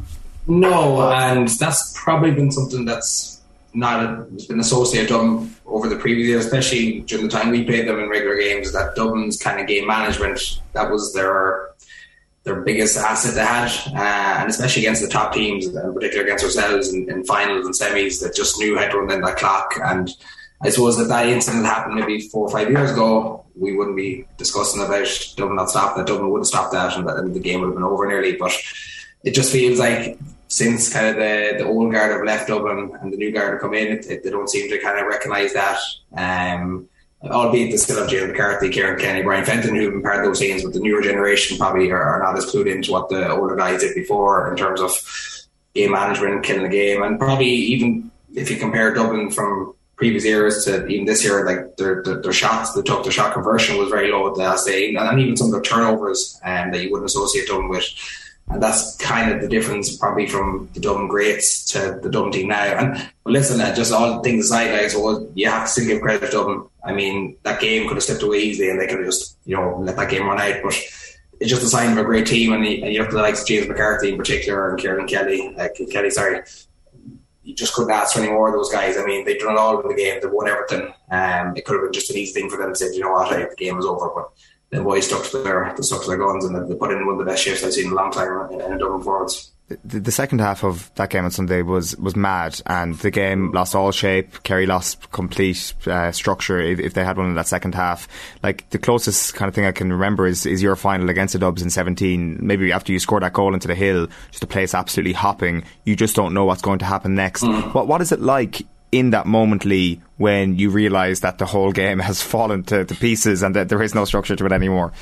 I think, to be honest, Colin Boyle texted me actually just for the game, and he said this game is going to be absolute madness, carnage. And I suppose the first half always takes a bit of shape and context, but the second half, I don't know, you couldn't write it, to be honest, because there was bodies everywhere. Like Kerry, I never seen so many boys go down with cramp or injuries, and I don't know who was marking who, and it was just madness altogether. I think that's the thing with these big games, especially in the semi-final, and we ourselves know it particularly more than most, is that sometimes it's within the madness sometimes is where games are won. And to be fair, it probably will be a good thing for Kerry that it happened now rather than the final, I think, because now they've got that out of their system, that madness, that whole carnage around beating Dublin for so long. So I think that's a huge positive for them. But a game like that just takes on a life of its own. It really does. I mean, in the mix of Croke Park in the semi-final, and there's 20 minutes go, and to be honest, you don't know what's going to happen. And I'd say it's the same playing out there as well. Sometimes you just don't know what's going to happen next. I mean, if you banked on James McCarthy nailed that point with 10 to go, I mean, that was just absolutely crazy stuff. Like, I mean, that was outrageous game. Like, I mean, take on that shot as well. I mean, I never seen a cleaner strike, and that added to the more carnage game, because once you got that, like, momentum was shifted completely back to Dublin, and like I would have backed Dublin all day to win that game from that point onwards. So I mean, you have to give credit to them, but then again, listen, Kerry won the game, and that's what it's all about. Semi-finals are there for winning. I think Jack O'Connor made a very good point there after the game. He goes, "We're going to the final. No one's going to remember the semi-final if we don't go on and be called in the final." So I think that's the biggest key factor for Kerry now, is how quickly can they get back grounded, get back training, get back into their own bubble, and listen, take the negatives, take the positives from Sunday, because there's loads of them. There is really, they were hanging on towards the end. It probably should never got to the point where it came down to the last minute free. If Kerry were really on song for that game, they could have walked that game at times, but because they let Dublin get back into it and let Dublin dictate what they want to do, I think that's going to be a big focus now for Kerry going into the Galway game in 2 weeks' time. So the last 3 times Dublin have been beaten in the Championship, the team that beat them went on to lose the final. Obviously yourselves in 2 occasions, and in the middle Donegal in 2014. Off that high they get done in the final. Even just from last year, Lee, because I guess beating Dublin was just such a huge moment for everybody in the country to see them beaten. Is that a real thing going into the final, trying to come off that? And I think was it a 2-week gap as well last year? Like I feel it was the same gap, or maybe a little bit longer. But I think we had 3 last year, and it was based on Tyrone and at the game. And Tyrone Kerry took an extra week with COVID and bits and pieces like that. So, but it's a weird one because we got grounded pretty quick after the Dublin game. To be honest, like it wasn't a big thing of a celebration. I think we had a couple of quiet drinks that night together as a group, and we were back kind of training on the Tuesday. So it was very much sole focus on. Like I suppose we didn't know at that stage. The following week was kind of just we get recovery and get back to our training facility and stuff like that. But once Tyrone came around, there was no more talk with them. To be brutally honest, I think there was more talk probably media wise than there was in our group. And once we knew it was Tyrone, that was the focus. To be totally honest with you, but obviously, beat Dublin Championship in a big game is huge for any team. But I suppose from my own experience, and even particularly last year, and it was kind of fresh still. It was Tyrone. That's all we focus on. Didn't matter. Like we're talking about Dublin and Tyrone, two totally different teams. How to set up, how to play, different matchups. So for us, it was just trying to get into that mindset of we're going to play a really tough Ulster team, and unfortunately, we just didn't do enough to do that. So I mean, Kerry might learn from that from last year ourselves, but I don't know what the learning is because I just think we just got beaten by other team on the day. To be totally honest. But I do think there's something a bit different with this Kerry team. They're on the road since 18 now. I think. A lot of people talk about the young ones there, but like you got to realise Clifford and O'Shea, these boys are 5 years into their senior championship career or senior career. Like so, I mean, I think probably that's a huge stepping stone that the last day against Sunday to beat Dublin. But I think the biggest thing for Kerry now is how quickly can they get grounded. I think with someone like Jack Connor taking over them, I think he'll get the best out of this week now. I mean, there's not going to be much to be done for the final. Like this week is going to be recovery, get the injuries sorted.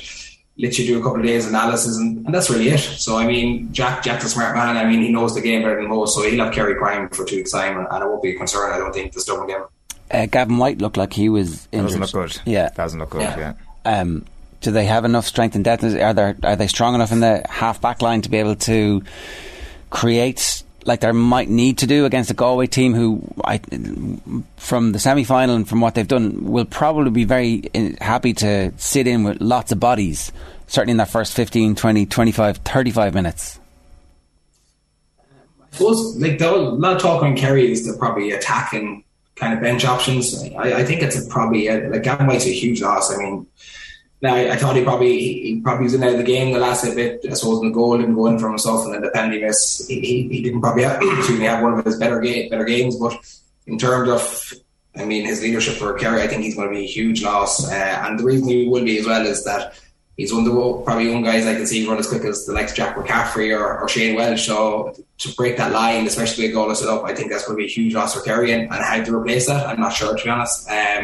I don't think it'll matter from a defensive context point of view because, as you said, goal is set up with massive numbers behind the ball. So I don't think that's going to hinder us defensively. But I think more from an attacking platform from deep, Gavin White brings so much positivity to the Kerry attack from deep. And even if he makes a run, he might get the ball, but he creates space like Clifford, Shawley, Stephen O'Brien. So, I mean, he's going to be a huge loss. But that's probably the biggest thing. Just looking at the goal again the last day was... Like Galway are very happy to stick to that game plan for the full 70 minutes. They might tweak a little bit with Kerry, might go a bit more at them, but they're very comfortable dropping big numbers back and leaving one or two up top. So I think, based on what Kerry was saying last day, they should set up right for that. But it's going to be a hard game to call, to be honest. I kind of listened to their one. Galway are kind of, no one probably tipped Galway to be this far, but they'll see this as a one-off game. All the talk about Kerry now going into 2 weeks' time. So I mean, Corey Joyce again has been there. He knows the routine. So he'll have them prime now for 2 weeks' time, regardless if Gavin White's playing or not, to be honest, which he probably won't be. Do you think they've got better since the kind of championship game that you lost to them?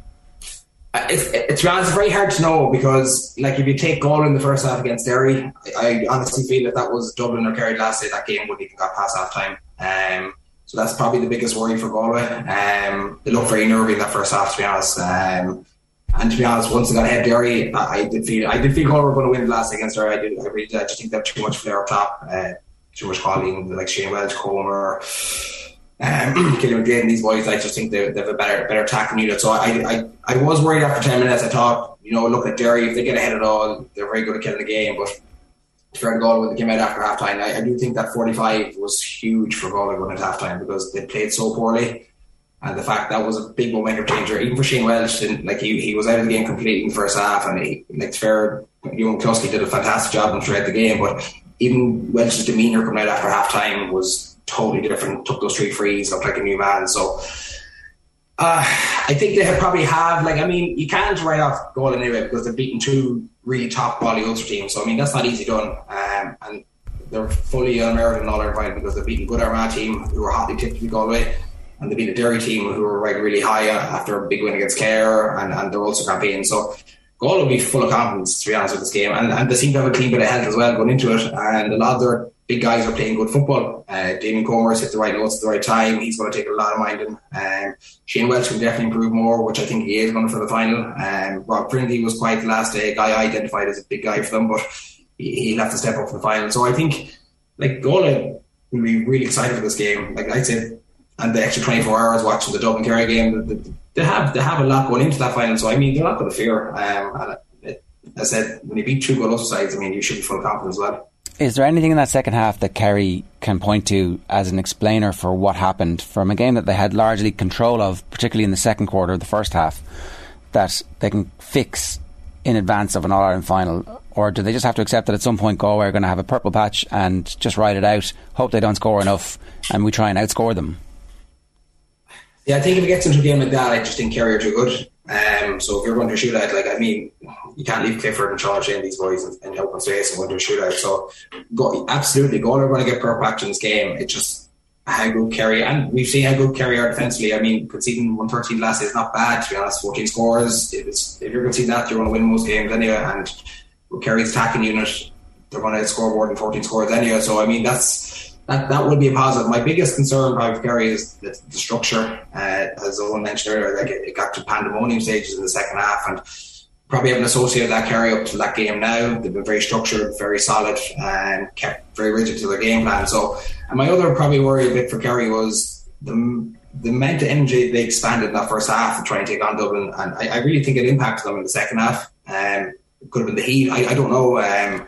But a lot of their guys were dead in their feet halfway through that second half. And again, Galway will identify that, and the way their running game is going at the moment, that could be a huge area of concern for Jack going into the final. So, a lot of guys expanded huge amount of energy, and even the likes of Clifford and Sean Shea, who had massive first halves, went out of the game second half completely. So Galway will see that again as a huge positive for themselves to take out. So if they can negate those 2 lads in the second half, albeit Paddy Clifford came really good in the second half, I think it's a huge focus for Kerry going in, but it will also be a big focus for Galway. Can they run the legs of these boys in the second half after what they've seen against Dublin? Now it's going to take a massive effort, don't get me wrong. The Dublin Kerry game was high intensity, took a lot of effort, but it's probably a concern for Jack that how many lads lost structure, but also how many guys went down kind of cramp and fatigue early enough in the game. Yeah, definitely. The one thing is that in the middle of all that pandemonium, as you say, Kerry were still really good defensively. Some of the turnovers were really impressive. The Costello goal was before the pandemonium set in. They didn't crumble at the back. It was they were just so disjointed in attack.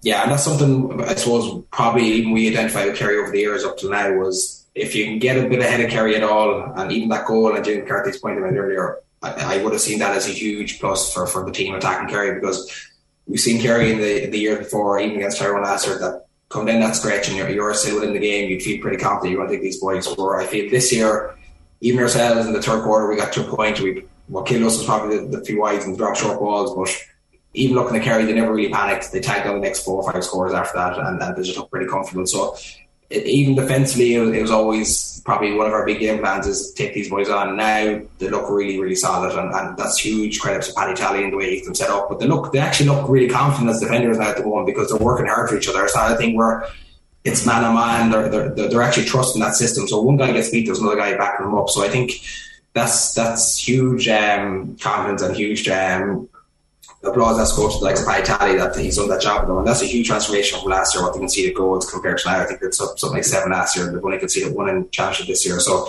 that speaks volumes for their offensive plan already. So yeah, so it's going to make for good reading in 2 weeks. Can the Galway attack take that on? Look, it'll be very interesting to see. One last thing, right? Hawkeye, I don't know. Do we feel confident that they switch it back on for the hurling this week and it goes fine, that's it and we're back? Or is it just like, look, well, let's take the off season to see what's going on and make sure that the pointy-headed boffins at the company come back and prove that it's accurate? Someone said in the video last day, it's Hawkeye is like human, makes more mistakes than anything else. So I mean, it doesn't really give you much confidence if that's coming out. And to be honest, it's crazy. Like this day and age that we don't have technology at an elite sports level that can be trusted. I mean, it's a very simple concept. If the ball goes over the bar, it gives a score. Like I mean, I think Conor Glass had one.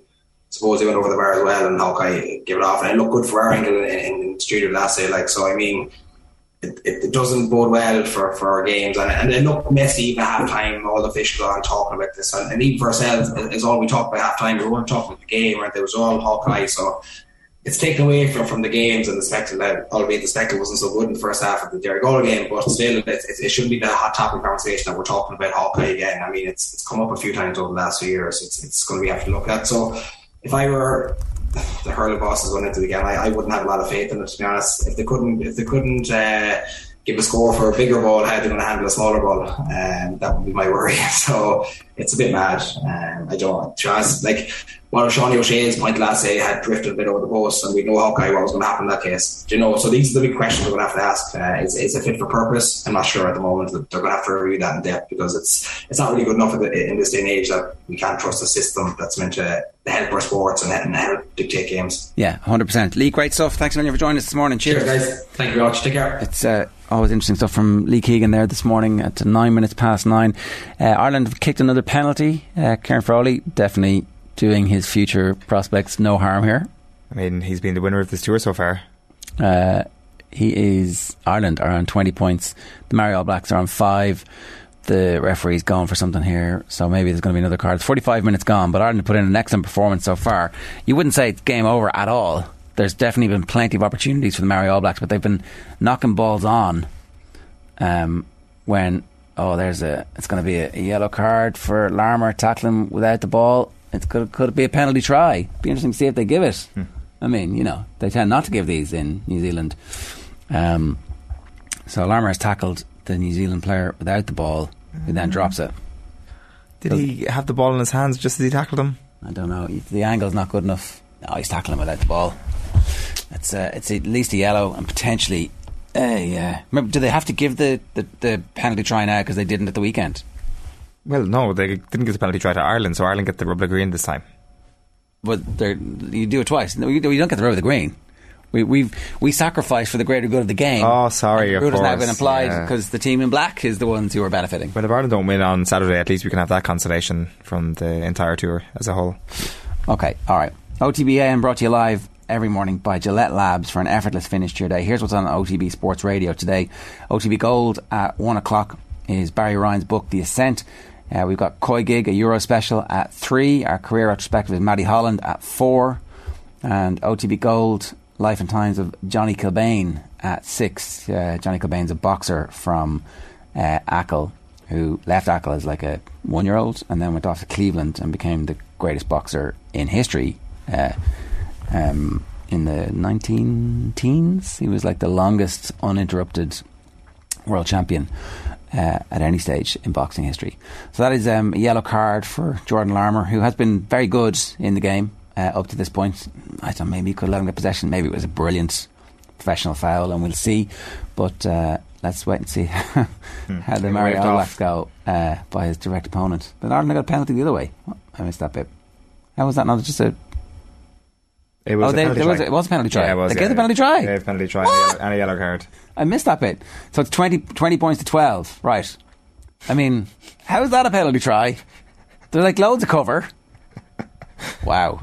Well, no. I think the penalty try should have been awarded last week. And this week. I think it's a penalty try in both cases, isn't it? I mean, it's certainly... the Ringrose thing was a more certain... Well, to be fair, the ball wasn't passed. I know you were probably through this yesterday. The ball wasn't in Ringrose's arms, whereas this Maori All Black gentleman had the ball in his arms. There you go. Wow. Follow Off the Ball across all our social channels. Subscribe to the YouTube channel. Be sure to download the OTB Sports app for the latest and best in sports content and analysis. Are Ger and Owen wearing matching shirts on purpose? Yes. Stephen Mack. Yeah, we colour coordinated this morning just to make sure that we are simpatico. After the break, we're live with the former Shelbourne defender Shauna Cook, who's going to give us the very latest on the Women's European Championships. First, the lads in last night's news round discussed how Kerry could become a dominant team in football again. This is what's going to happen. 4 out of the next 5. 5 out of the next 6. Conversations before an All-Ireland final, that always ends well. Yeah, you're like, it's all set up for a long period of dominance. It couldn't be better. Your 2 best players are 24, 23, turning 24. Like, there was kind of like their careers were flashing before my eyes midway through the second half on Sunday, whereas like, these guys are not going to get the medals they deserve, because it would have set them back so much. A final defeat would still set them back that much. Having these conversations before the final, no, bad idea. No, they're winners. Clifford in the first half was one of the all-time great sports performances that I've ever been in the stadium for. Were you at it? It was sensational. Yeah. Oh, right, I didn't realise you were at it. Yeah, totally. Like, one of the points he scores looked exactly like one of the goals he scored as a kid. Do you remember the goal that he kind of dribbles around, where he's like Zlatan for Ajax in that pre-season friendly all those years ago? And the goal that he scores, it looked like he was going to go for the goal, but he didn't. He just chips the point, having weaved his way around 4 of them in the space of about 5 yards. Yeah, he hasn't gone for like a 30-yard screamer at any point this season. Jack's told him not to go for it, I suspect. No, it's coming. Sean O'Shea could also have fisted the ball over the bar before his goal, which I thought was going to happen, and I was like, how did he get in for that? So right, but you've got to be excited. Of course you're excited about a team in an All-Ireland final, and with a lot of youth on its side. It's unbelievably exciting, but talks about dominance can't happen until you have one All-Ireland, in my opinion. And one last point before you go. If Dublin had got that free at the end to win the game, there would have been absolute uproar by 31 other counties in the media. This is the Dublin victim complex has been laid bare for everyone to see this week, as if Dublin haven't been rightly lauded over the past few years. I don't understand it. Maybe it's just getting used to the fact that they're not winning anymore. Maybe that's part of the whole victim complex, that the universe must be against you if you're not in the winner's enclosure. There you go. Back after these. There's a couple of nuances. It wasn't a classic game by any means. It was more akin to the 2011 and 2015 All-Ireland finals rather than the 2013 and 2016 All-Ireland semi-finals. So it won't go down in the annals of the greatest games, but it certainly was one of the greatest finishes.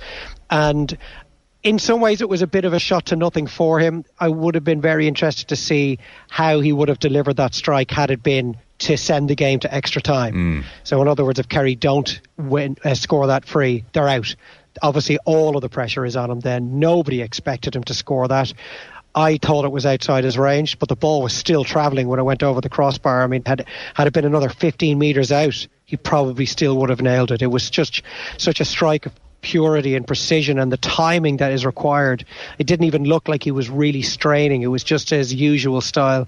I'd say he felt very little pressure because of the stakes were a little lower than that. He knew Kerry would go to extra time if he'd missed it. But then at the same time, they'd surrendered a 6-point lead against a team that have had their number for the last 10 years. And it would have been another situation in which this group of Kerry players were struggling to get over the line. In the end, they fell over the line. I think this would have set them back years had they lost that game yesterday from the position they were in.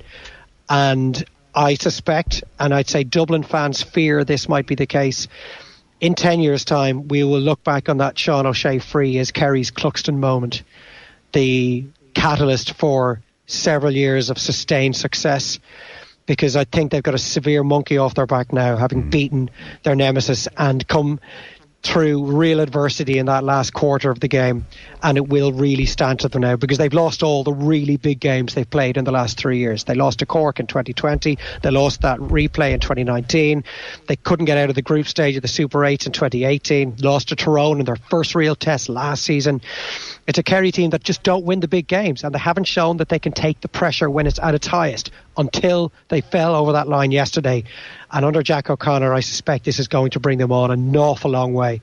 And that could be the turning point for this group of Kerry players. The vast majority of their superstar players, their top players, are in their early to mid-20s. So, I mean, these are the peak years ahead of them. OTB AM. It is 20 points to 12, Ireland leading the Maori All Blacks, and we've got another 3.5 minutes, I think, of a player in the bin, Jordan Larmour, who conceded a penalty try to bring the Maori All Blacks right back into the game. So it's an 8-point lead for Ireland. There's 51 minutes on the clock, or is that a 6? picture's not great. Is it 61 minutes or 51 minutes gone?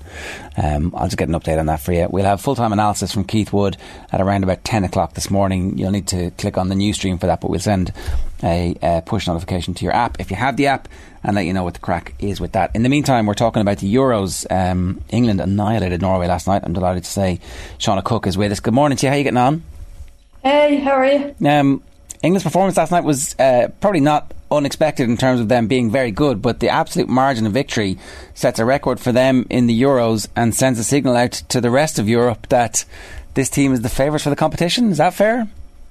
Yeah, definitely. I think after their first game they looked a little bit edgy, which was expected. I mean, big crowd, first game after, you know, a huge marketing campaign and all eyes on them.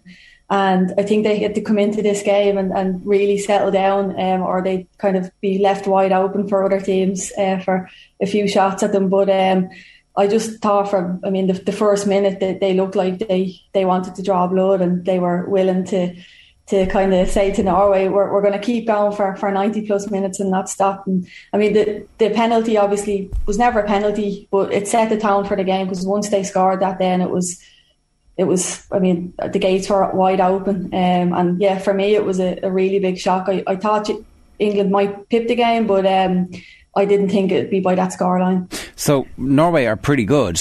Like, I think everybody expected a tight game, a proper test for England. Why did they fall apart?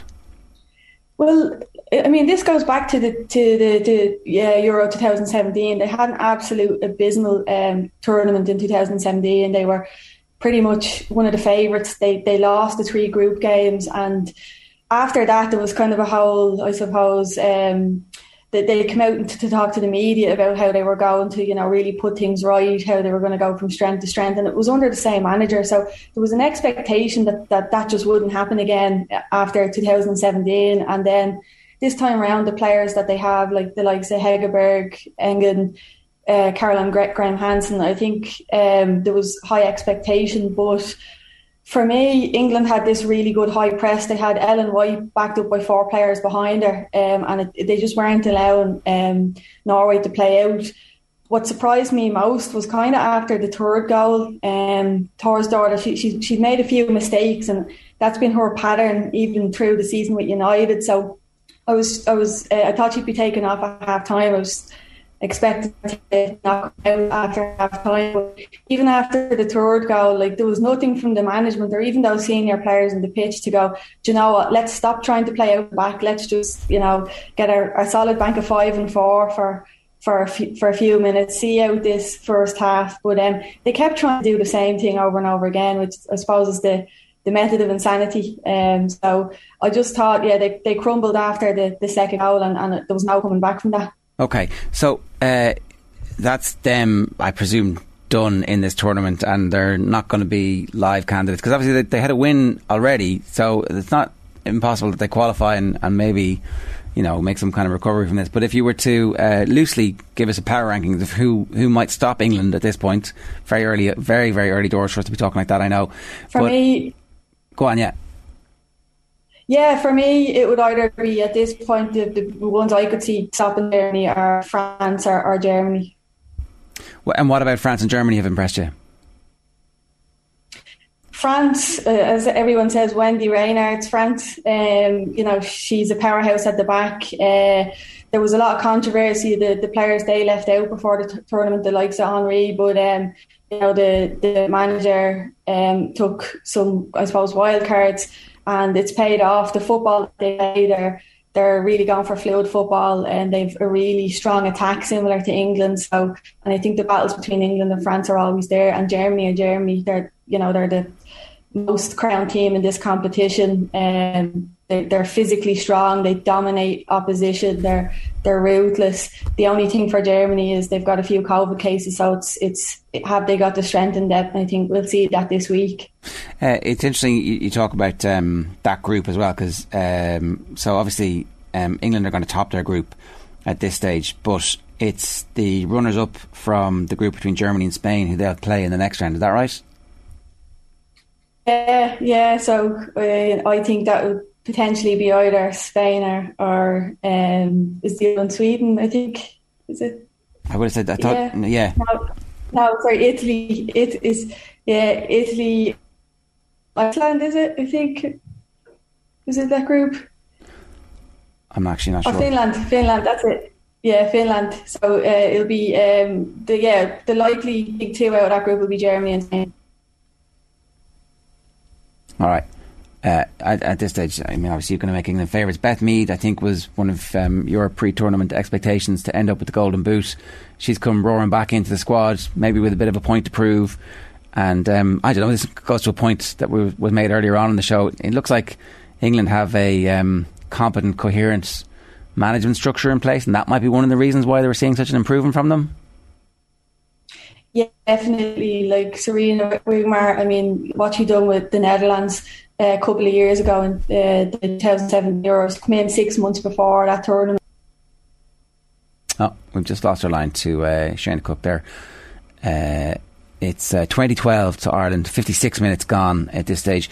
The Māori All Blacks had a good portion of pressure in the immediate aftermath of the penalty try that Ireland conceded, but they were unable to make it count and have just made a couple of handling errors which have given Ireland the opportunity to get back in the game and just ease a little bit of the pressure that they felt. So there's 56 minutes gone, Ireland leading the Māori All Blacks by 20 points to 12, and we're going to have full-time analysis and reaction from Keith Wood. I think we've got Shayna Cook back. Shayna, good morning to you. You're back there. Sorry, we were just talking about the management structure that they have and how better it is now than it was when it was Phil Neville. Yeah, definitely. The Sarina has come in and she's really changed things around. She's. I think the word that's going around a lot of the England players are saying is she sets standards and she puts a level of organisation in place that they haven't seen before. The one thing I was impressed with was at the end of the game how she was telling them all to calm down, which is something we're not used to seeing with England. They tend to kind of run with things and start to get their head in the clouds very early. So I was very impressed with her after the game. She never gets too excited either. I mean, like an England team winning a home tournament is obviously something that nearly happened recently enough for the men. But you can see how big and important it would be for the game in England. You know, there would be a knock-on impact for the WSL if England were to win this. Yeah, 100%. Even, I mean, all the marketing and media attention that went into the tournament beforehand, like they were obviously lighting up landmarks with players on them. It was incredible. And it would be fantastic for the WSL. I think if England win the tournament, they'll just be our insufferable neighbours for a couple of years. Speaking of neighbours, Northern Ireland, 2 games, 2 defeats. Is this pretty much the level that we expected them to be at, or should they have had slightly higher expectations? No, I don't think so. It was their first tournament. I think Kenny Shields, kind of, in fairness to him, has set them up to play. He spoke about he didn't want them just to be a number in the competition. He wanted them to go out and give it a go. I think they can come away with their heads held high. They've tried to give it a go. They haven't just sat back and defended for 290 minutes. Their work rate has been impressive. There's been players standing out. The likes of Demi Vance has been playing really, really well. They just got a really difficult group, and that didn't help. But I'm sure they'll learn from this and bounce on from it. Okay. Anything else stand out so far? For me, I think Portugal would be a team to watch. They nearly caused an upset against Switzerland. They got the draw, which was unexpected, and I think they have it in their locker to cause an upset or two. So I'd recommend viewers to watch the Netherlands-Portugal game tomorrow evening at 8 p.m. Okay, tonight the game between Germany and Spain also worth watching. That one also kicks off at 8 o'clock. Yeah, definitely. 2 powerhouses, 2 very different styles, and I think the likes of Germany's Lena Magul and Spain's Bonatti are just brilliant players and really worth to watch. Okay, you had a couple of other names apart from Beth Mead who you think are going to potentially be the Golden Boot. Leah Schuler? Yeah, Schuler, yeah. Yeah, and Caroline Graham-Hansen. Yeah. I mean, I chose Caroline Graham-Hansen before last night. She's playing in the number 10 for Norway, which is something we haven't seen her playing before. She plays out wide left for Barcelona. But I think in the 10 she finds, before last night she was finding a lot of space. So she's my wild card, and Schuler, I think she was the Bundesliga top goal scorer. And yeah, I think she'll shine. The only thing is she's now out with COVID, so it's how quickly they can get her back into the squad. Right, okay, so that's probably going to end up ruling her out of that. And Beth Mead's got a bit of a head start now after that as well, so it'd be tricky for anybody to catch her. So your finalists at this stage, England, are we writing them in pen at the moment? Do we think they're going to go all the way to the final? Yeah, I think so. I just think from last night what they showed is they're ruthless. And even the players that they brought on, there was no lull in performance. Sometimes when a manager makes some changes, that can kind of impact the performance. But I think they're just looking too strong at the moment to drop out before the final. And versus who in the final? I'm going to go with Germany. And then I have France as a backup to save any red faces I get. But I think Germany, they're a team that tends to... They don't peak too early. They go from strength to strength as the tournament goes on. And as I said, they're experienced. They're experienced nation in this competition. So the pressure is on that bunch of players from a German perspective to go and do the business. All right, Shauna, good stuff. Thanks a million for joining us this morning. Cheers. Thank you. So Shauna Cook there giving us her thoughts on the Euros so far. We'll obviously keep you up to date with the rest of the tournament. And you've got to tune into COYGIG, which you can get on the OTB football feed on our podcast network. You just subscribe to OTB Football and COYGIG will arrive, though you could also just subscribe to the COYGIG pod in its own feed as well. Now, a reminder, OTB AM brought to you live each morning by Gillette Labs for an effortless finish to your day. Well, if a week is a long time in politics, it's a lifetime in sport. We've gone from 2-0 down to 2-2 in the 5-match series in New Zealand, with the decider and the big one obviously in the Test series. But Ireland have beaten the Maori All Blacks by 30 points to 24. Keith Wood, good morning to you. How are you? I'm very well, thank you, Ger. That was pretty impressive stuff. I mean, when you think about it, it's a scratch team who will never play again together. But it's clear that the quality of coaching and direction that the players are getting is sensational, because they've gone from being just off the plane and hammered 2 weeks ago to now putting in a performance where you're like, you'd be happy watching any of these guys play for Ireland. Like, what a transformation. Incredible transformation. I mean, it's interesting when you talk about just being off the plane. It's an incredibly long trip. It's a very tiring trip at the end of a long season. I would have said that in both the first matches, the Maori match and the Test match, we seemed to be quite flat, and whether that was fatigue or whatever it was, or the mixture of the players or whatever it was, or not getting our minds right for the game, which can happen, and it can have a legacy from one match to the next. But the reverse of that's equally true. So I thought our performance at the weekend was pretty phenomenal in virtually every single aspect. And today it looks as if the confidence that had gone from the previous week and the level of understanding of what it is that the coaches wanted the players to do, and the fact that some of the players had played a match even, that they just seemed to raise to a much higher level. So I just thought they looked infinitely more comfortable, which is great. I mean, an awful lot of the players played Heineken Cup. Some of them have played internationals, but most of their rugby is URC of a lower standard. And this is a big step up to a higher level of skill and a very, very demanding place to go and play. I think they may have been a bit shell-shocked with that, 2 weeks ago. Now they looked as if they were fully immersed in what the tour was. So they seem to play with a higher level of understanding, and I think it's great in terms of their confidence. We shouldn't underestimate as well. So the conditions were absolutely abysmal. There's like howling wind, it's lashing rain, and they conceded a try pretty much from the first Maori All Black attack, and not a great try to concede. It's like a set move off a line out, off the top of the line out, and they sweep across from right to left in the corner, and you're like, ooh, this could be a long, long morning. But it didn't knock anything out of them. No, I mean, we were very narrow in that line out, and I think a couple of the players bit in at different times, which gave them the overlap. But with the weather conditions as they were, and you could see it with an awful lot of the kicks as well, where if they weren't kicked absolutely perfectly purely, they kind of drifted They could have drifted 20 yards in the wind, so that can affect things. So you're probably better off to be tight and have an expectation that long passes won't work particularly well. So look, I think we'd made a decision, and then we didn't. Well, New Zealand didn't do that for any of the rest of the game.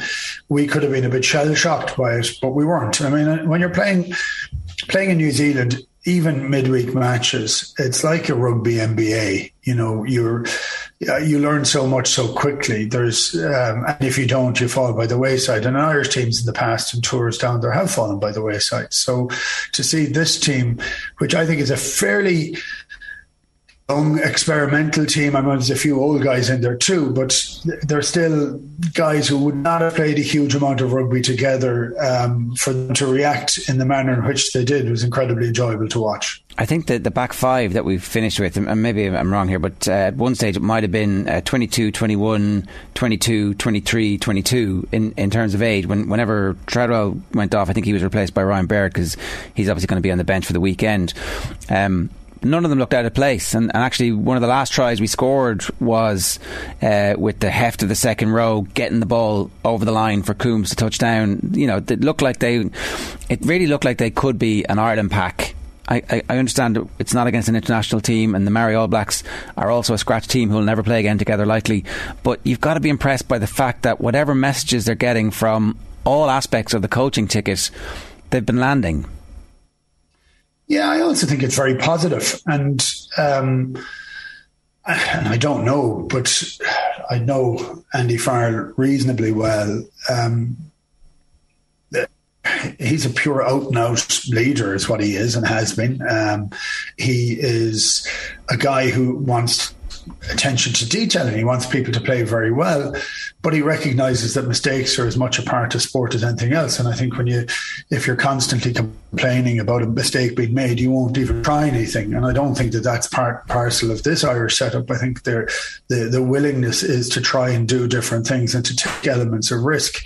We were risk averse for a long time and it served us really well, but I think the progression from that is to move on to an idea to make calculated risks. And I think that has been part and parcel of this setup. And it seems as if there's still a level of joy in the squad. There didn't seem to be any joy in the first week, and now there seems to be an awful lot because they've bedded into the idea. They seem to have a very high sense of belief. That makes it really exciting. So I thought the pack did very well. I thought Lockman did well. I thought Treadwell did really well. McCarthy did well. I thought Ryan Baird, when he came on, did well. Nick Timoney has had a huge influence on both those games. I think he stood up very well. And I think Coombs has started to come back to having a little bit more about him. We got a pretty nasty bang into the ribs as well at one stage, and he was obviously suffering at the end, and he hasn't played a huge amount of rugby, and it'll be good to see how he kind of pushes on for the rest of the year from next season. But I think an awful lot of players showed very well. I was very happy with 9 and 10. I thought Casey got a bit of a stinger at the start, so he was hanging out the sideline for a while. He was hanging his arm for a while, and yet he still played the whole game. And I thought Frawley played very assuredly, and he looked very comfortable with it. And I like that idea of a guy who's unflappable. And he went for long kicks to touch, and they didn't go in. But we saw as the game went on, a lot of kicks didn't go where they should go because of the swirling wind that was there. They're all things that you learn from it. But I thought it was really exciting on the back of last weekend. Yeah, we should mention Stuart McCluskey. People are going to see an outrageous pass for the final try that we scored. I didn't actually know he had that in his game as well as everything else. So that was as deft skip pass, 25, 30 metre skip pass to send somebody straight through. It showed vision, it showed precision under the conditions. Maybe he's a candidate for a place on the bench at the weekend, given that Gary Ringrose isn't going to be there.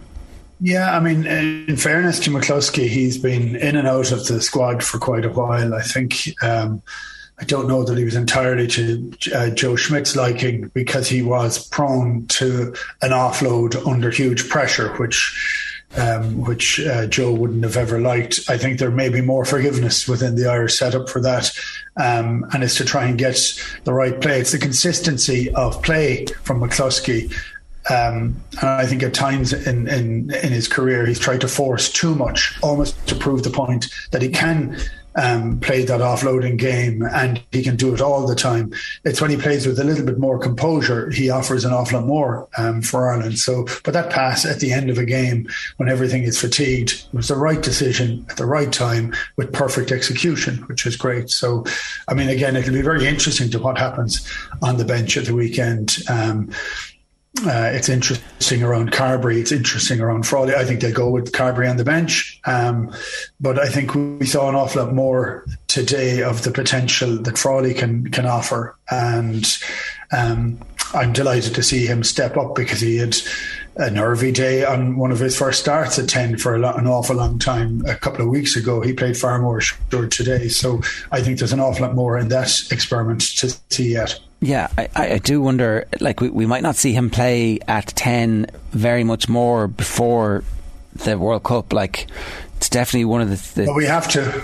I mean, we have to progress with different options, and with all the best will in the world. And I'm a huge fan of Joey Carbery, and I also think everybody is trying to give him the best chance that they possibly can. But he needs to regain his confidence as quickly as he can. He has played pretty well for Ireland at times, but we need to see him playing consistently at 10, managing and bossing a game. And he seems to have lost a bit of that confidence. I'd like to see him get it back if he can.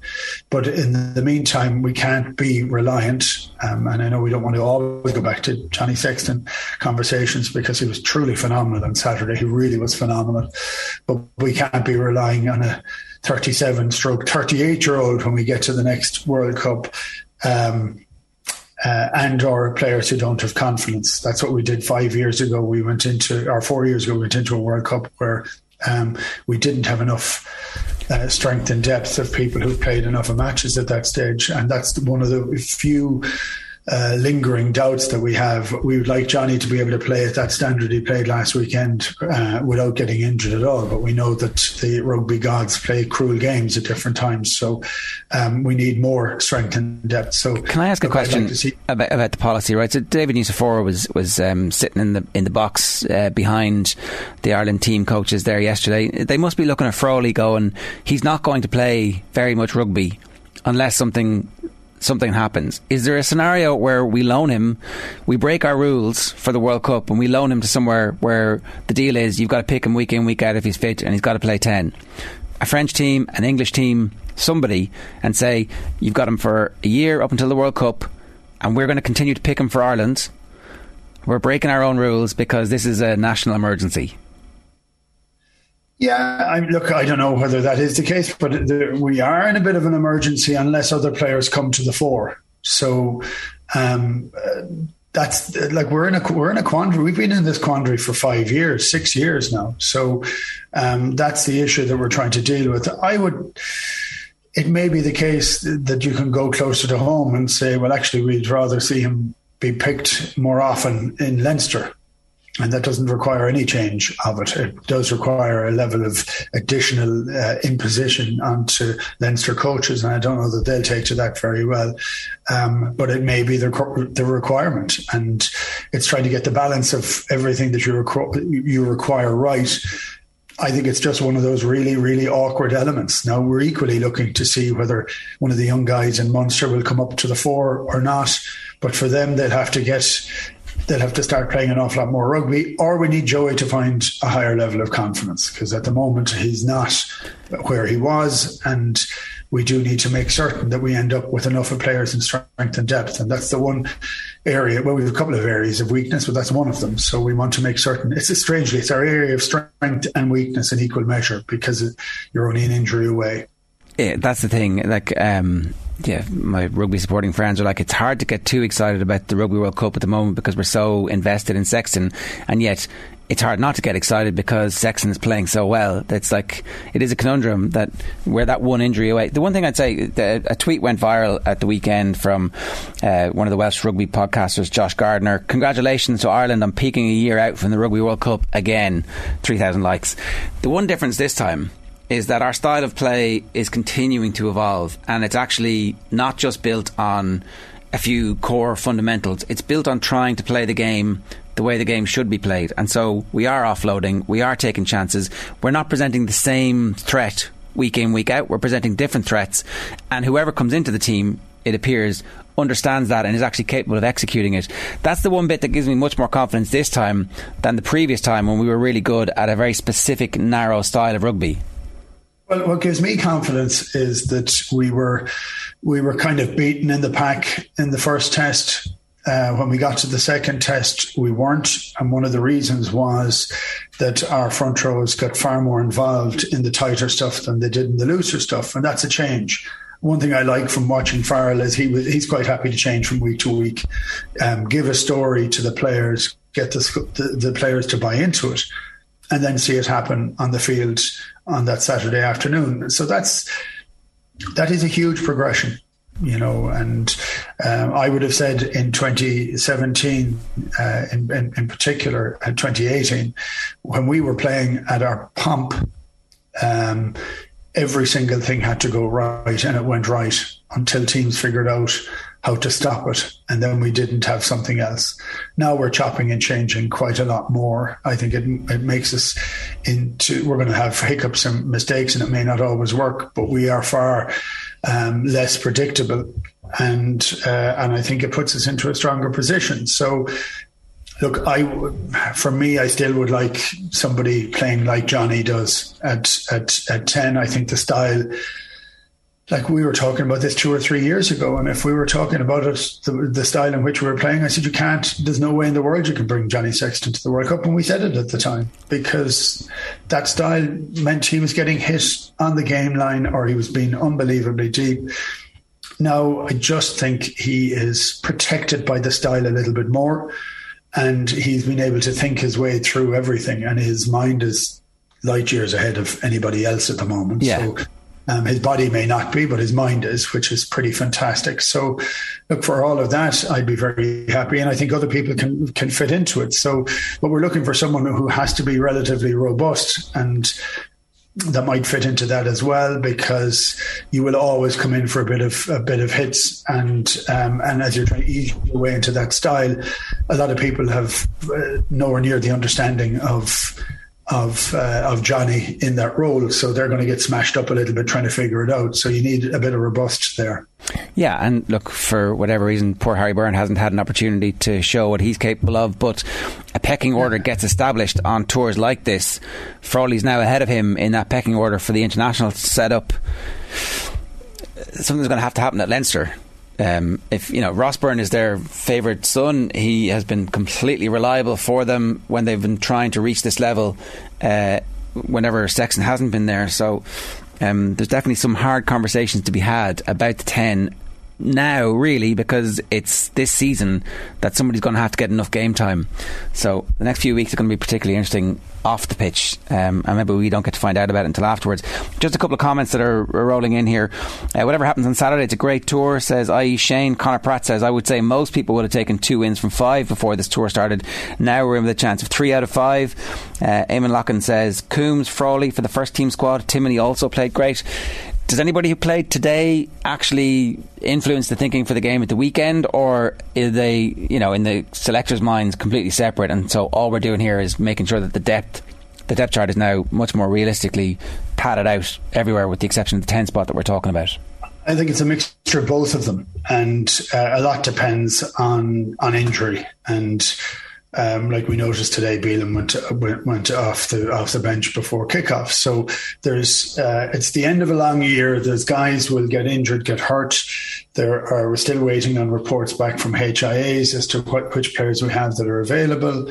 So I think a few players put their hands up today. I think, I really want to see Coombs get back to where he was a couple of years ago. I think he was a freer spirit a couple of years ago. And this may be too quick for him this weekend.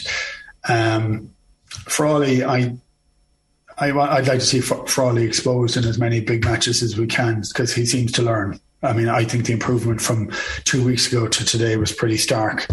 And so you'd like that trajectory to continue wherever you can. You can put him on the bench instead of Gary Ringrose this weekend. So Bundy's going to start, we assume, because he's been great off the bench. Bundy's been great, yeah. So let's assume he starts, and then there's room for them to do something there. Like, you could put Froley on, and then depending on who gets injured or what the requirements are, maybe he comes on and Joey is left in reserve, or maybe, I don't know, there's no chance they drop Carbery and put Froley on the bench after tonight, is there? I don't know if there is. I think you could have both of them there. So it's one of those interesting elements. What do you have at the end? We don't know what the ins and outs of the team are, who's rocking up with a huge amount of bangs. I mean, I was just so interested with last week with the way some of the players stood up last week. I thought Peter Mahoney was phenomenal. I thought Johnny was phenomenal. There were so many players that just seemed to up their game with it. Ty Byrne was just incredible last weekend, and he was poor the weekend before, and he hadn't played any rugby. Yeah, you just see the benefit of that game. It's really hard to back that up again the second week running, because you can raise yourself for a very big game, but to do it again and again when you haven't played a huge amount is very, very tough. For me, what it showed was that if and when Peter Mahoney is gone, and he seems to have dipped his toe in the fountain of youth, but I think Ty Byrne is his replacement on the flank, because they play something very, very similar, very good in the line out, very awkward at breakdown. And I think it shows a higher sense of balance that we can have in the team if we do that. I don't know. It depends who rocks up. Depends what training is like. There's very little training now. It's all in the mind for the most part between now and Saturday. And you want people to be as fresh as they can, and they're going to be hungry anyway. And there's an unbelievable opportunity. The prize is incredible there for them. I don't get ahead of the game at all.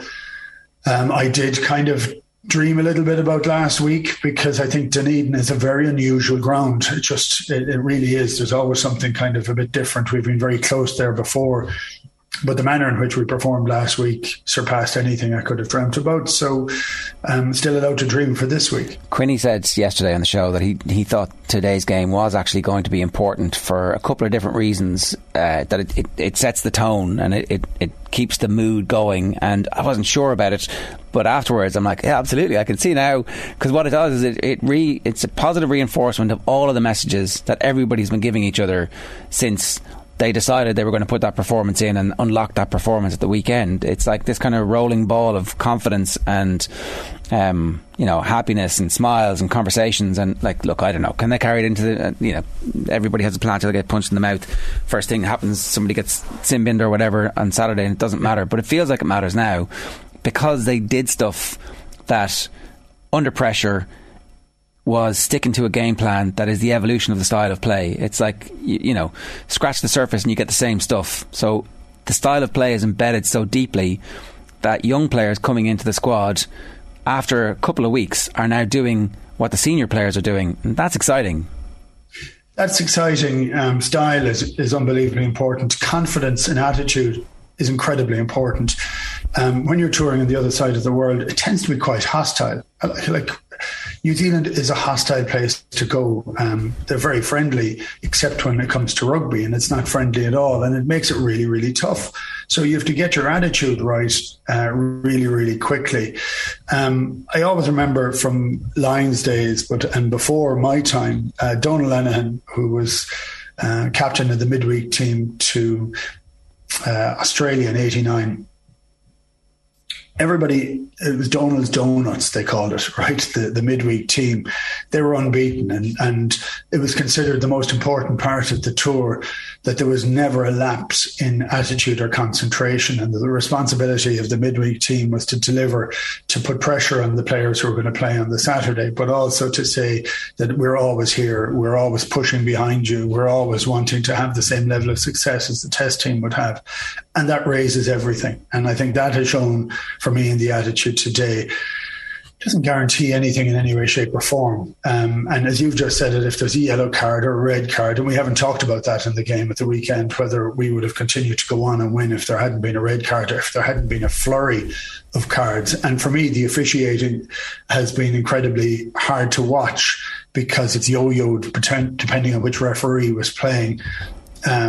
one thing I will say that comes out of this trip or this tour and other tours of this in this summer is that we need to find a way to make the game less complex to understand for the fans. It's for people who've played the game and for even people who are involved at the moment, they're actually doubting whether what they're seeing is right, wrong or indifferent. Yeah. For the fans, it's almost impenetrable. So that makes it very difficult. Well, the matrix around the cards, like there's 42 different, or whatever the number is, 400 different potential permutations. It's inevitable that there will be a mistake. When you watch a guy, Ger, standing on the sideline counting players with his fingers, you know this is bullshit. You know this has to be tidied up. Something is wrong. Yeah. A couple of texts coming in, right? Mark McDonough says Frawley for the bench, Joey out, you have cover at 10 and 12 then. And then Keego says the problem is that if both Frawley and Carbery are on the bench, one of them will end up coming on in a different position than we want him, which is what has been happening to both provincially. So well, we've to enjoy the moment and live in the moment for this moment, because this is quite unusual. And this is very different from 3 or 4 weeks ago when you're going down there to say, well, we want to blood players. We want to try and see if we can eke a win. That would be fantastic. You also want to try and notch a piece of history if you can, and know that the circumstances are that we're 1-1 going into a final game. You'll do absolutely everything you can to win the series. That's first and foremost. And can you maximise that by having a couple of different opportunities on at the back?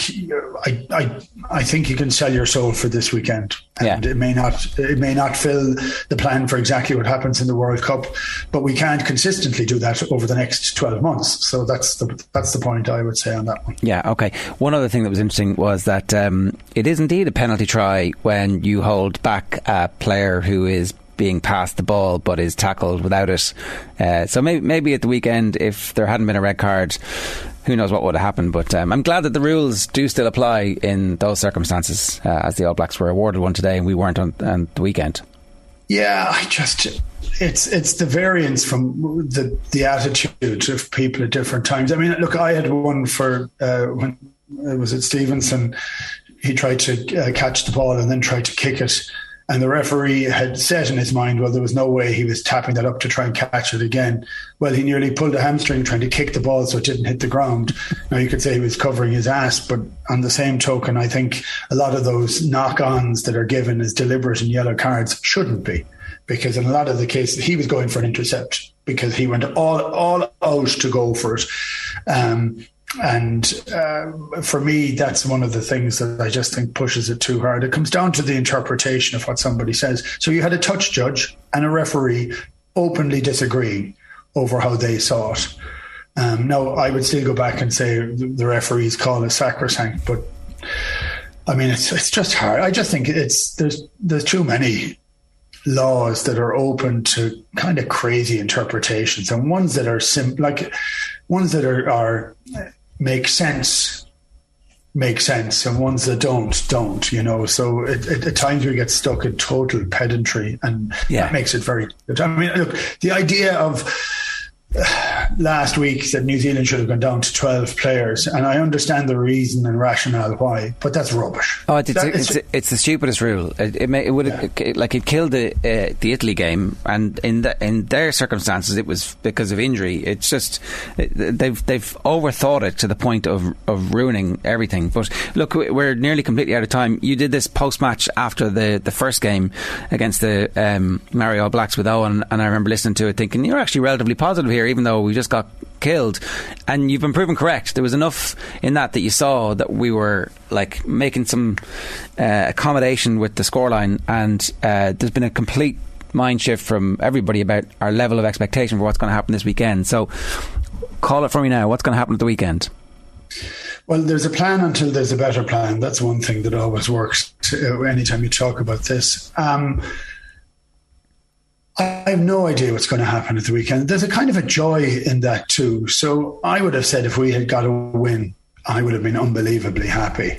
But like, we're greedy. We want more, you know, and we want it to be a stepping stone and not the end. But we have to learn to enjoy the moment as well. I mean, last Saturday, I was nearly as excited as you can get watching a game of rugby, because when you see a team like Ireland go out and play to that level, you know, in New Zealand, is pretty extraordinary. So I think we have a chance, and I think that chance depends an awful lot on our attitude, and our attitude has improved as the tour has gone along. I'd like it to continue to improve, and that doesn't mean anything at all. I think the pressure on New Zealand is extraordinary. On Sam Cane and on Ian Foster, I can't only imagine how much pressure they're feeling. So what's their reaction going to be? Is it going to be hard edge? Is it going to be silky skills? Is it going to be whatever it takes to get the win?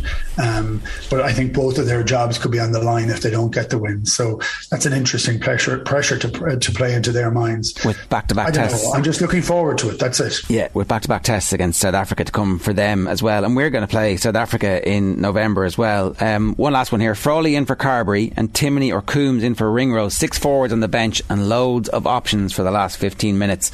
Certainly there's plenty for them to think about. And then somebody else here is saying Coombs and Timoney on the bench when we play against South Africa, France or England, they're beasts. They don't have the skills of Doris or Van der Fleer or Conan, but they are the definition of robust. And suddenly the world looks a very different place with a bit of strength and depth and some wind in your sails. Keith, great stuff. Enjoy the game at the weekend. Thanks a million. We'll talk to you real soon. Cheers. Cheers, Jared. OTB AM. With Gillette. Get into your flow with the new Gillette Labs Razor with exfoliating bar.